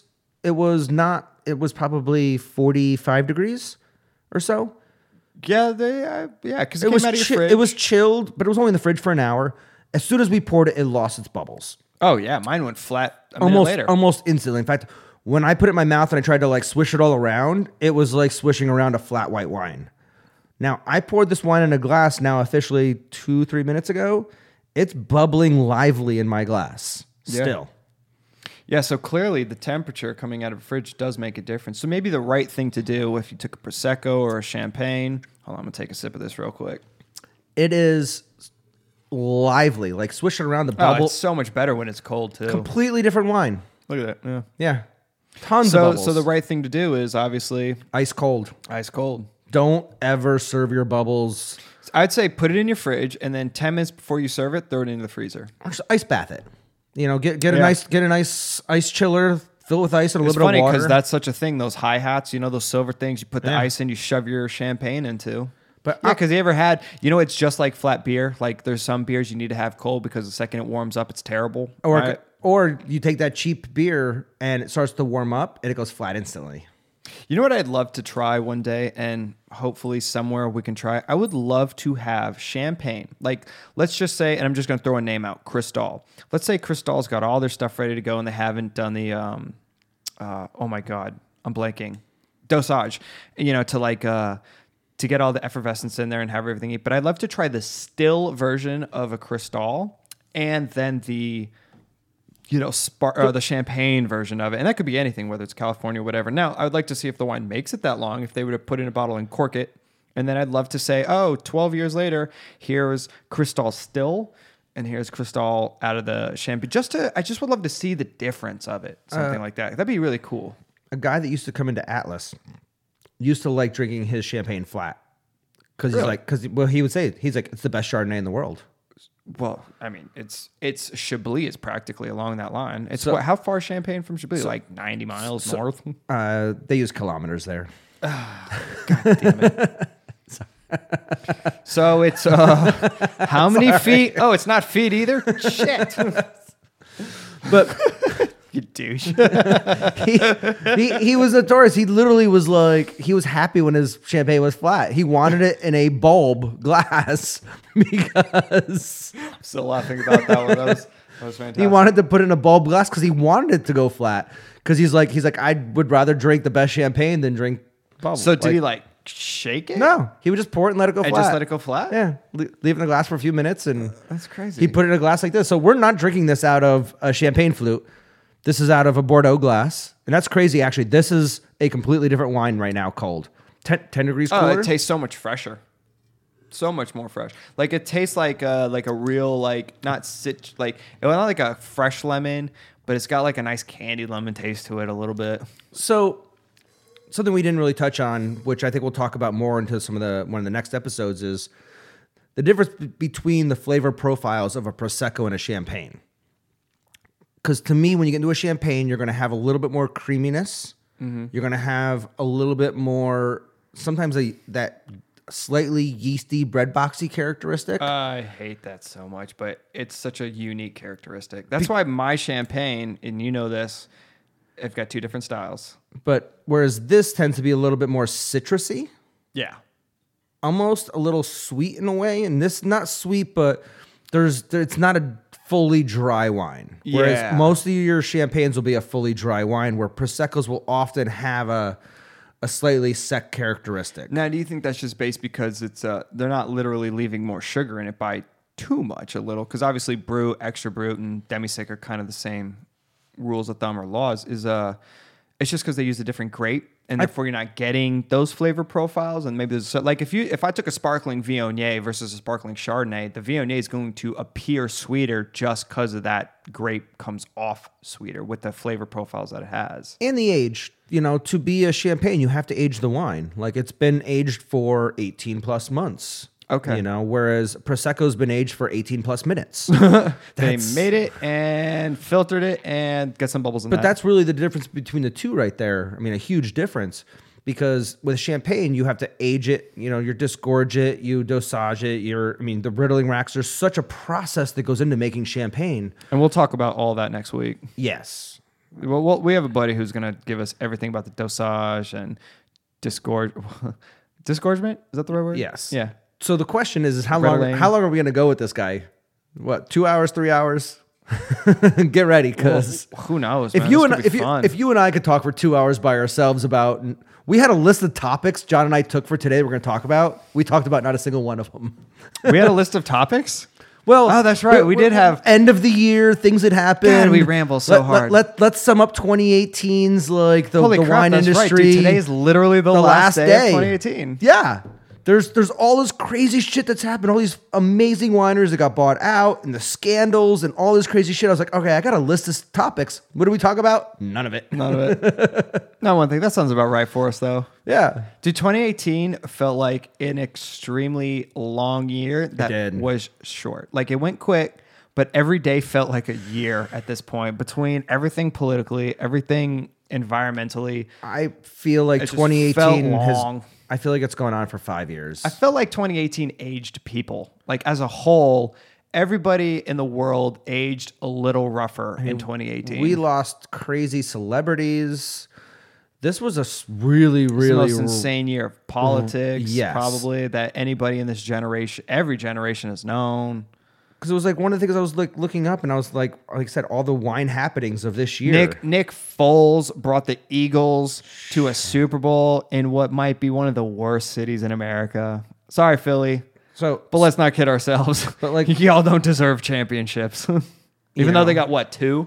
Did the Flyers win? Who else? Somebody won a championship in their thing. What are the Phillies or Flyers? Somebody the Capitals, was the no, the Capitals didn't win. Ovechkin, That's right. That's DC, yeah, Washington Washington. Capitals. So big stories of the year were stuff like Yeah, what's some big wine stories? Hail damage of 2018 in Bordeaux. It was devastating. It was one of the worst years ever in Bordeaux for hail damage.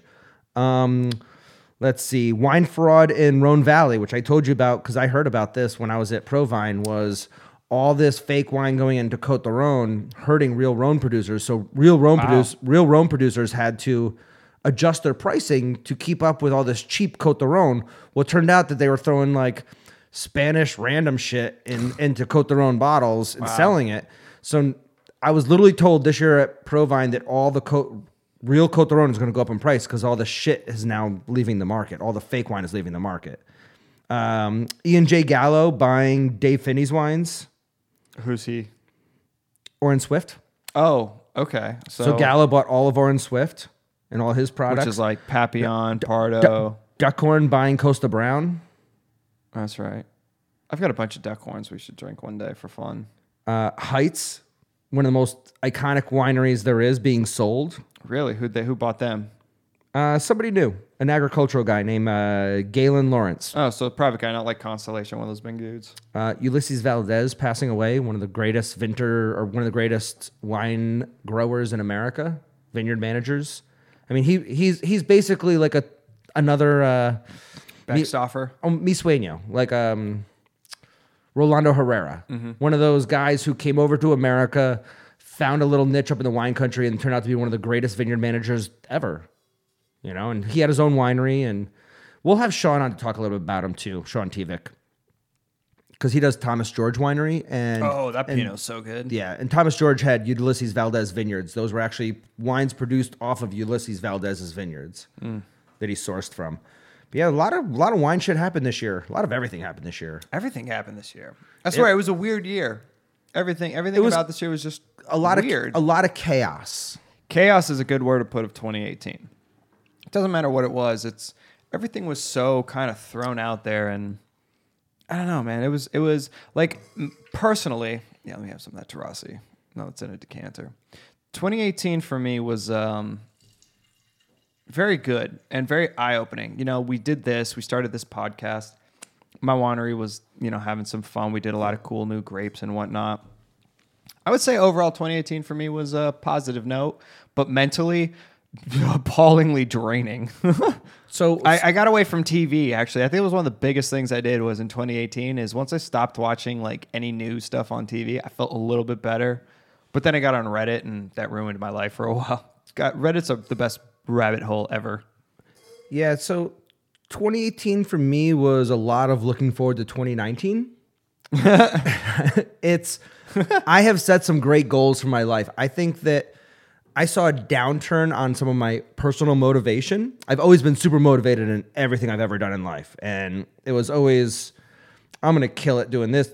And I kind of hit that lull in life where I just wanted to kick back and relax in 2018, where 2019 is going to be the year of the Damien. The year of the Damien? If this is a Chinese New Year, it's the year of the Damien. So this what year. animal would you be if it was if I was born year of the dragon. I think all right, I like it. 76. I got screwed. I think I was born the year of the rat, and I was like, damn it. Damn it. That sucks. Yeah, when I saw that as a kid, I was like, yes. Got good. The Chinese New Year. You got the dragon. Excellent. But going into this year, there's so much amazing stuff that's going to happen between this podcast, future wine shop happenings, everything that we're going to do. 2019 is going to be an amazing year for taking things to the next level. It's a whole new chapter for you and most likely for me soon. But man, it's a total restart. Like it's weird that one day, December 31st, January 1st, you hit this day and it's a restart. And it's what you can do with it. And also, by the way, I always find it funny is buy stock in gyms because, you know, they're going to blow up now and everybody's going to stop February.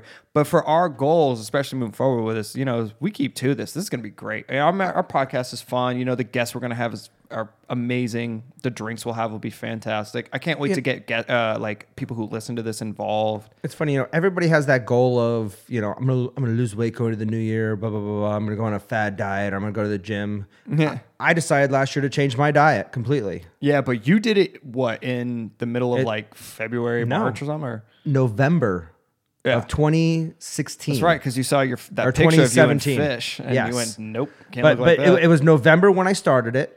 So it was right before the New Year's. So now it's been 13 months. But so in 13 months, I've lost 5 inches off my waist and 30 pounds. Yeah, man, that's been so. awesome.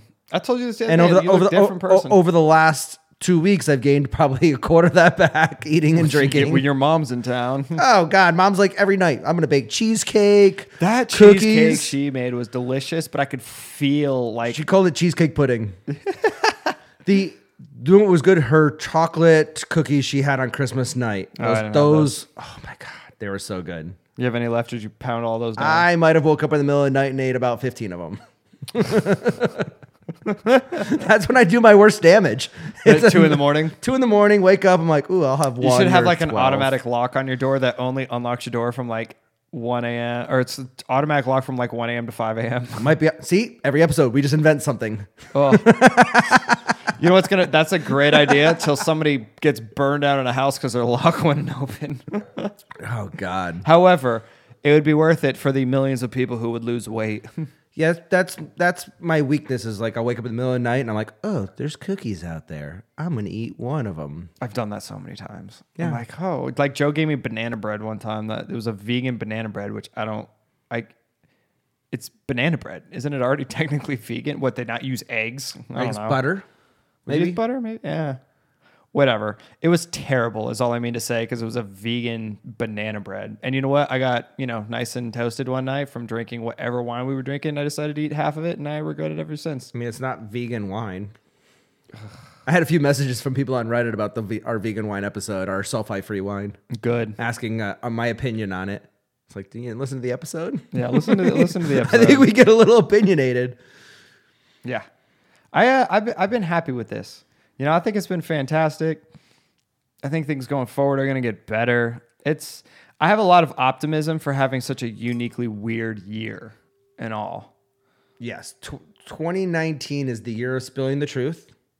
It's the year of wine shop, wine club, wine website. Just constantly building new things. Yes. This is going to be a huge year for us. I already know it. Agreed. And what's funny is that we're talking about this, but we're drinking cheap ass wines. One of them's a cheap ass wine. All right, so wait. You went back and re-poured the Tarasi out of the decanter. Oh, it's so different. How did it change? The nose opened up drastically. It smells like instead of me being able to shove my face into it and then smelling it, I can keep my nose away from it about an inch and I can get a big whiff of this. Your words before were funky. It's no longer funky. It's more. All right, hold on. How am I gonna do this right? Use your words, John. It's. I don't know what I'm getting on this nose. Like I'm torn because my brain wants to say some things, but I know it's not right. It's not a fruity nose anymore. No. It's earthy, but not earthy in a mushroomy, mossy, foresty way. Like earthy as in I feel like maybe a scorched earth kind of a way. I'm going with the dried purple flowers. Dried purple flowers? Like dried violets. Not fresh, like that almost bordering on rotting violets. Like a potpourri almost? Not quite so floral as potpourri. If you took the shit from potpourri and you let it start to like rot a little bit and dry out, it's like that. And that's not rot in a bad way. Not like... The one thing about this one is it's real acidic. I actually understand now that people say the Barolo of the South. It makes sense because the tannin on it's not big tannin as what I was expecting, but the acidity is super high up there. And I don't know, what's the alcohol content on this, if you don't mind looking? I'm going to guess 14.5 because that's what everybody puts. Texas. Like the way I sang that. Like, all right. Oh, 14 even. All right, 14 even. So I don't feel the alcohol at all, which is nice. Tannin on it, it's there. It's a little grainy underneath my gums, or more like my gums and my lips meet. The acidity though is definitely up there, but it seems light. Like it's not a huge bodied wine. All it's soft. It's easy. It's not your favorite root of smooth. It's close. It's close to smooth. So, you know, I know you're the guy that can always like taste a wine and be like, it's 14% Cabernet, it's 13% Merlot, it's 64% this. Like you're crazy with that stuff. And me, I'm all about the varietal. You're the varietal, not the varietals, but the flavors. I'm like, the mixture. Yeah. You could say, I don't know if it's violets or strawberries, but I know it tastes like Cabernet. Yeah. Whereas I'm like, it's violets and strawberries, but I don't know what the varietal is. Like, if somebody poured this to me and didn't tell me what it was, I would actually assume that this is a this is going to sound so weird because it might not make sense to like wine geeks, but like a non-tannic Petit Verdot almost. Like an aged Petit Verdot smells and tastes a little similar-ish to this. the nose is so intriguing in this because it's savory, very sagey. There's a lot to it. It's super Lots of fresh earth, but like the earth will be like plants. So I guess, yeah, like your violets and your sage and stuff. Like I'm not getting fruit anymore on it. The funkiness is gone, which is kind of nice, but it is. Now it's a lot of inanimate objects. Not, like I said, not the fruit. It's...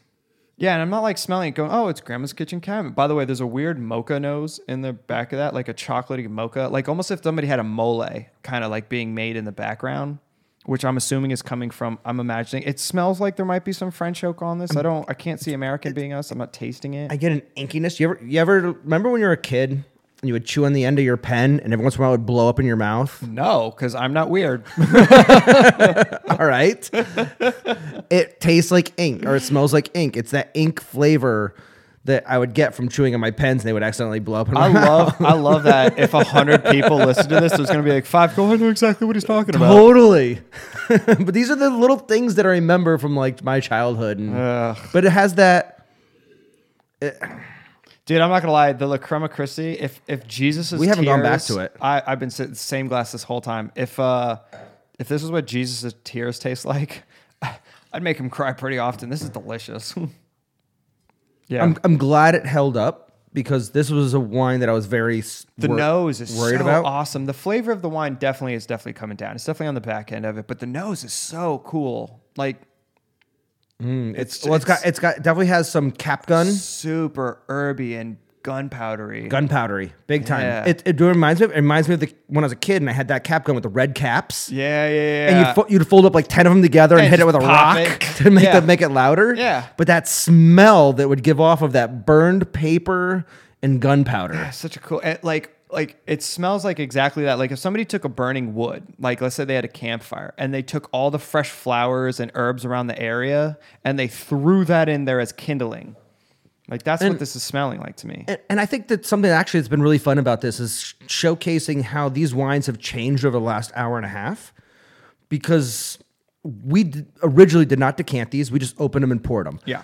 They're both 8 or 9 years old, as far as wines, 10 years old. Well, officially, in 12 hours, they'll be 10 years old, I guess. Yeah. I'm going to be screwing up that date for a while.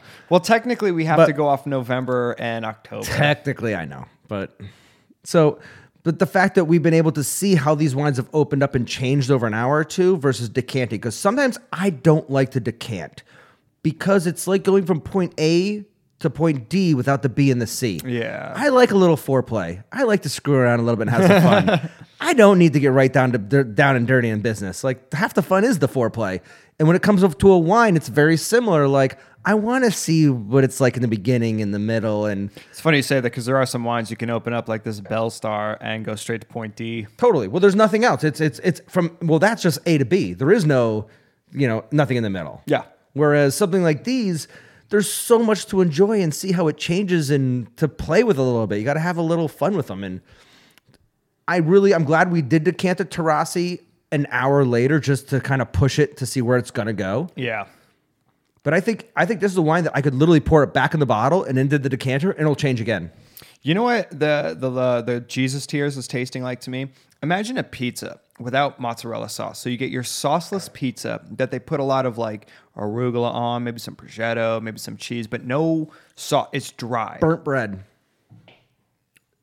But without the crazy burnt part. No, like when you go to like Pomo or Bianco and where the pizza crust has touched the oven, you get that like it's not where it's overpowering, but it's subtly there in the background. Like you got the one little. It's not the burnt bread your mom tried to like scrape the burnt off before she handed it to you. Yeah, exactly. But it's like the burnt you want to enjoy. The part that was closest to the brick oven part. Yes, exactly. Like we go to Craft 64. Oh yeah, yeah. Well, next door neighbors. So where the pizza is a little closer to the brick oven, it tends to be a little more toasted. And I don't want to say burnt. Yeah, it makes people's perceptions sometimes think like, but it'll be dark. It'll be almost be black. Yeah, but it has that not burnt to where you're like you bite it and you're like, oh, that's bad. And I don't eat. But like, yeah, just crispy enough where it's not burnt yet, but it's right there. It's on the border. Would you dare say slightly volcanic? I would say Jesus-y. Jesus tears. I love that. Jesus hashtag tears.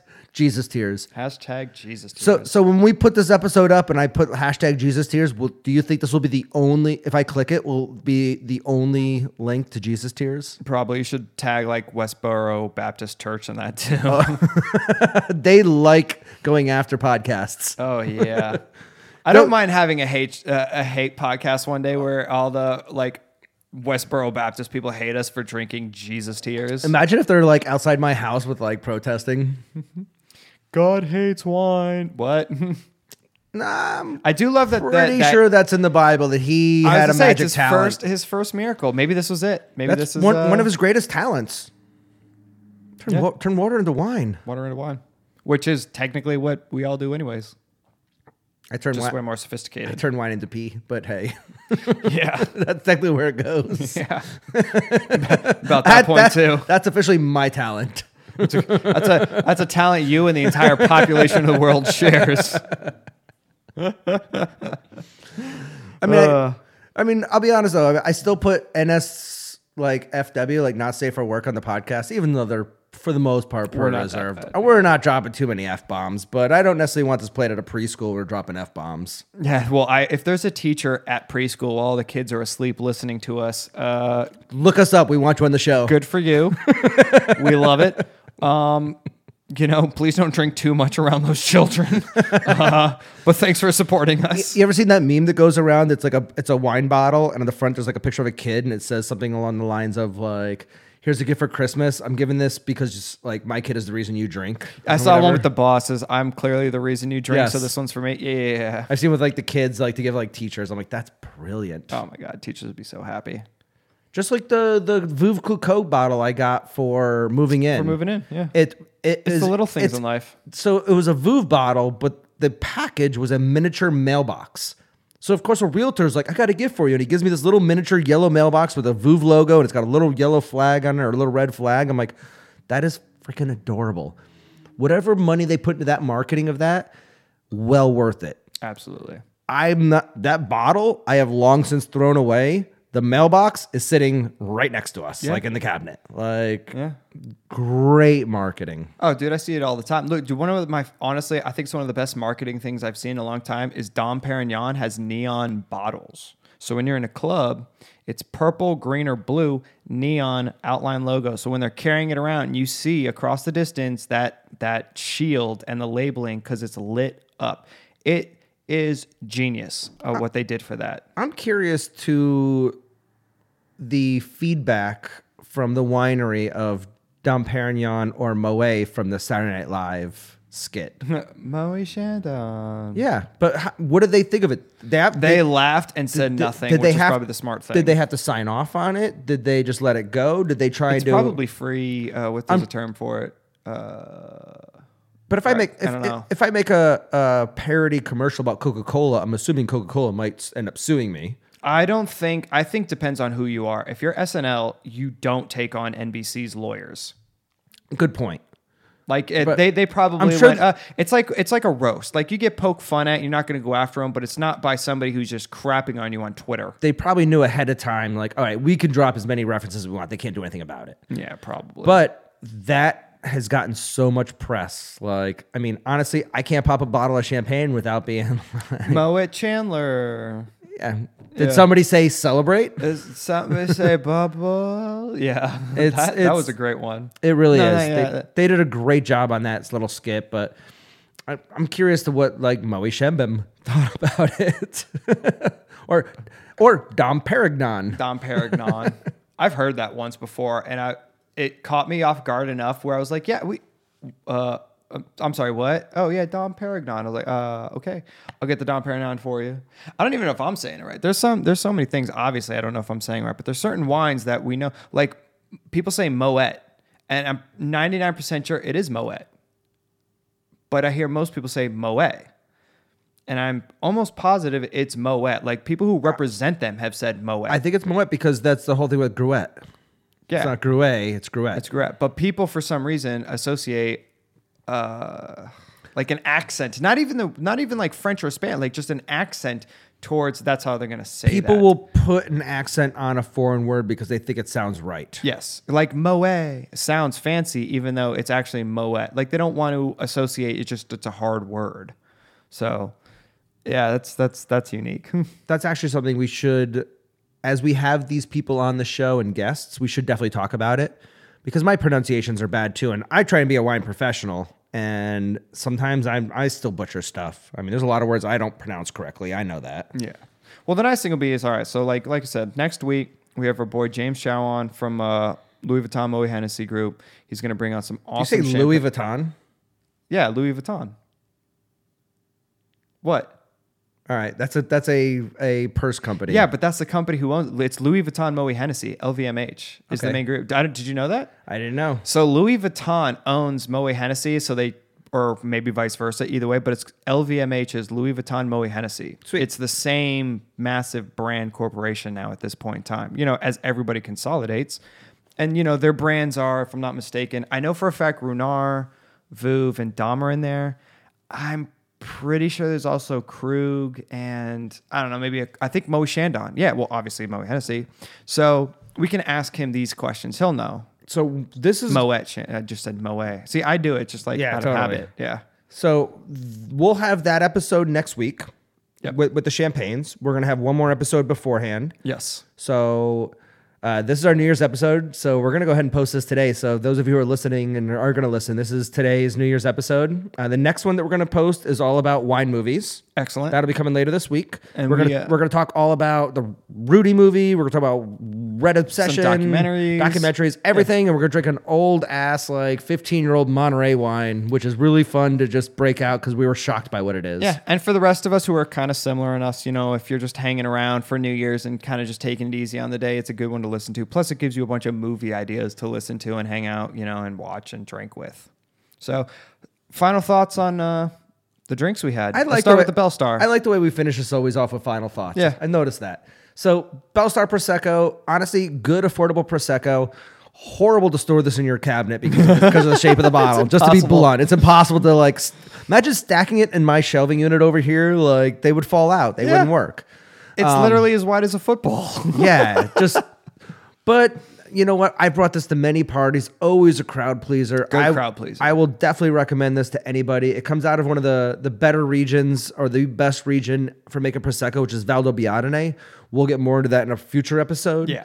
We do more focused ones. But when it comes to Prosecco, Bellstar is a great producer. Stick to Bissell, Bellstar, something out of Valdobbiadene, you'll be fine.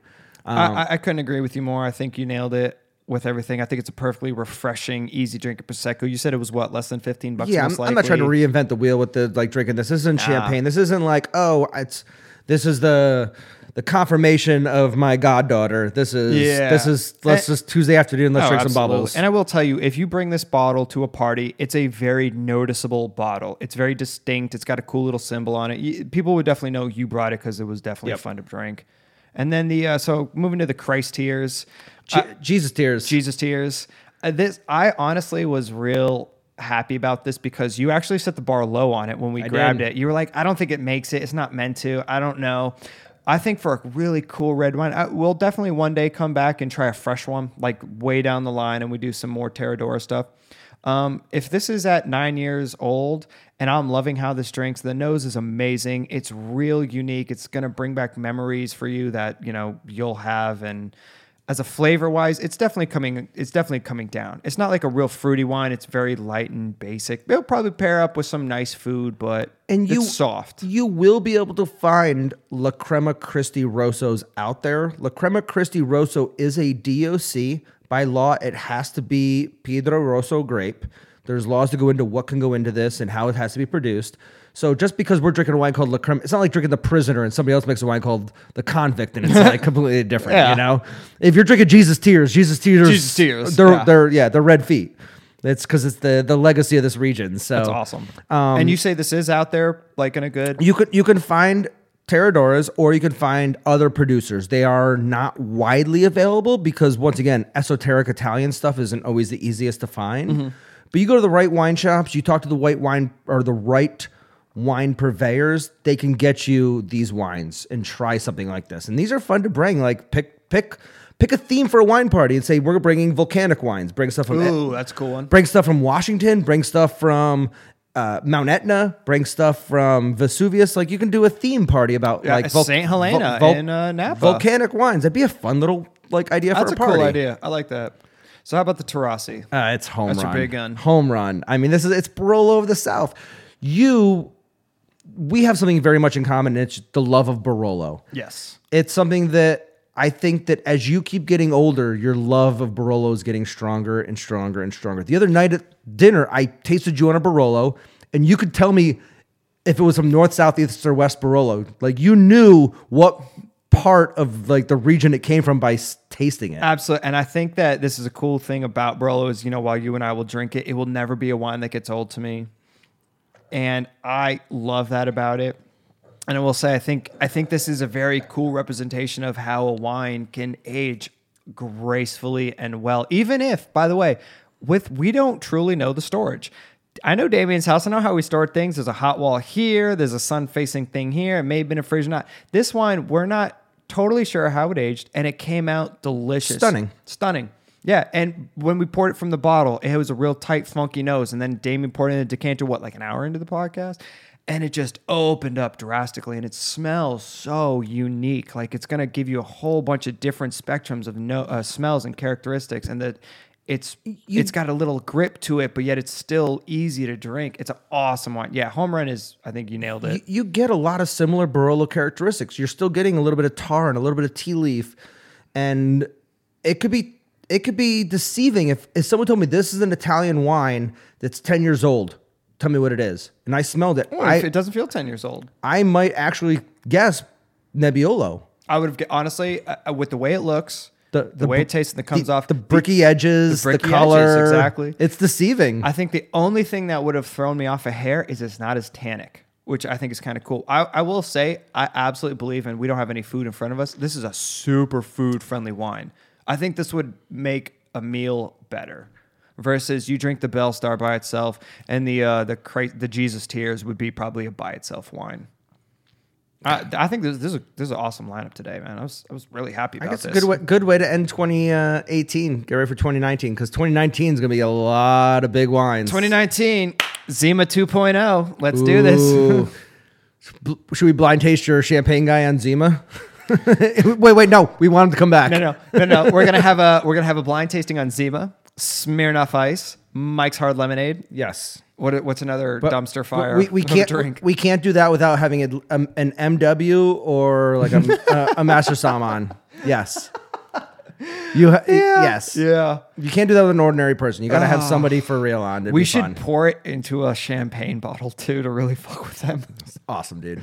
Excellent. Dude, let's wrap this up, man. I love it. Awesome. All right. Guys, thank you so much for listening. We're glad you've joined our podcast and have listened more. We can't wait to bring more in 2019.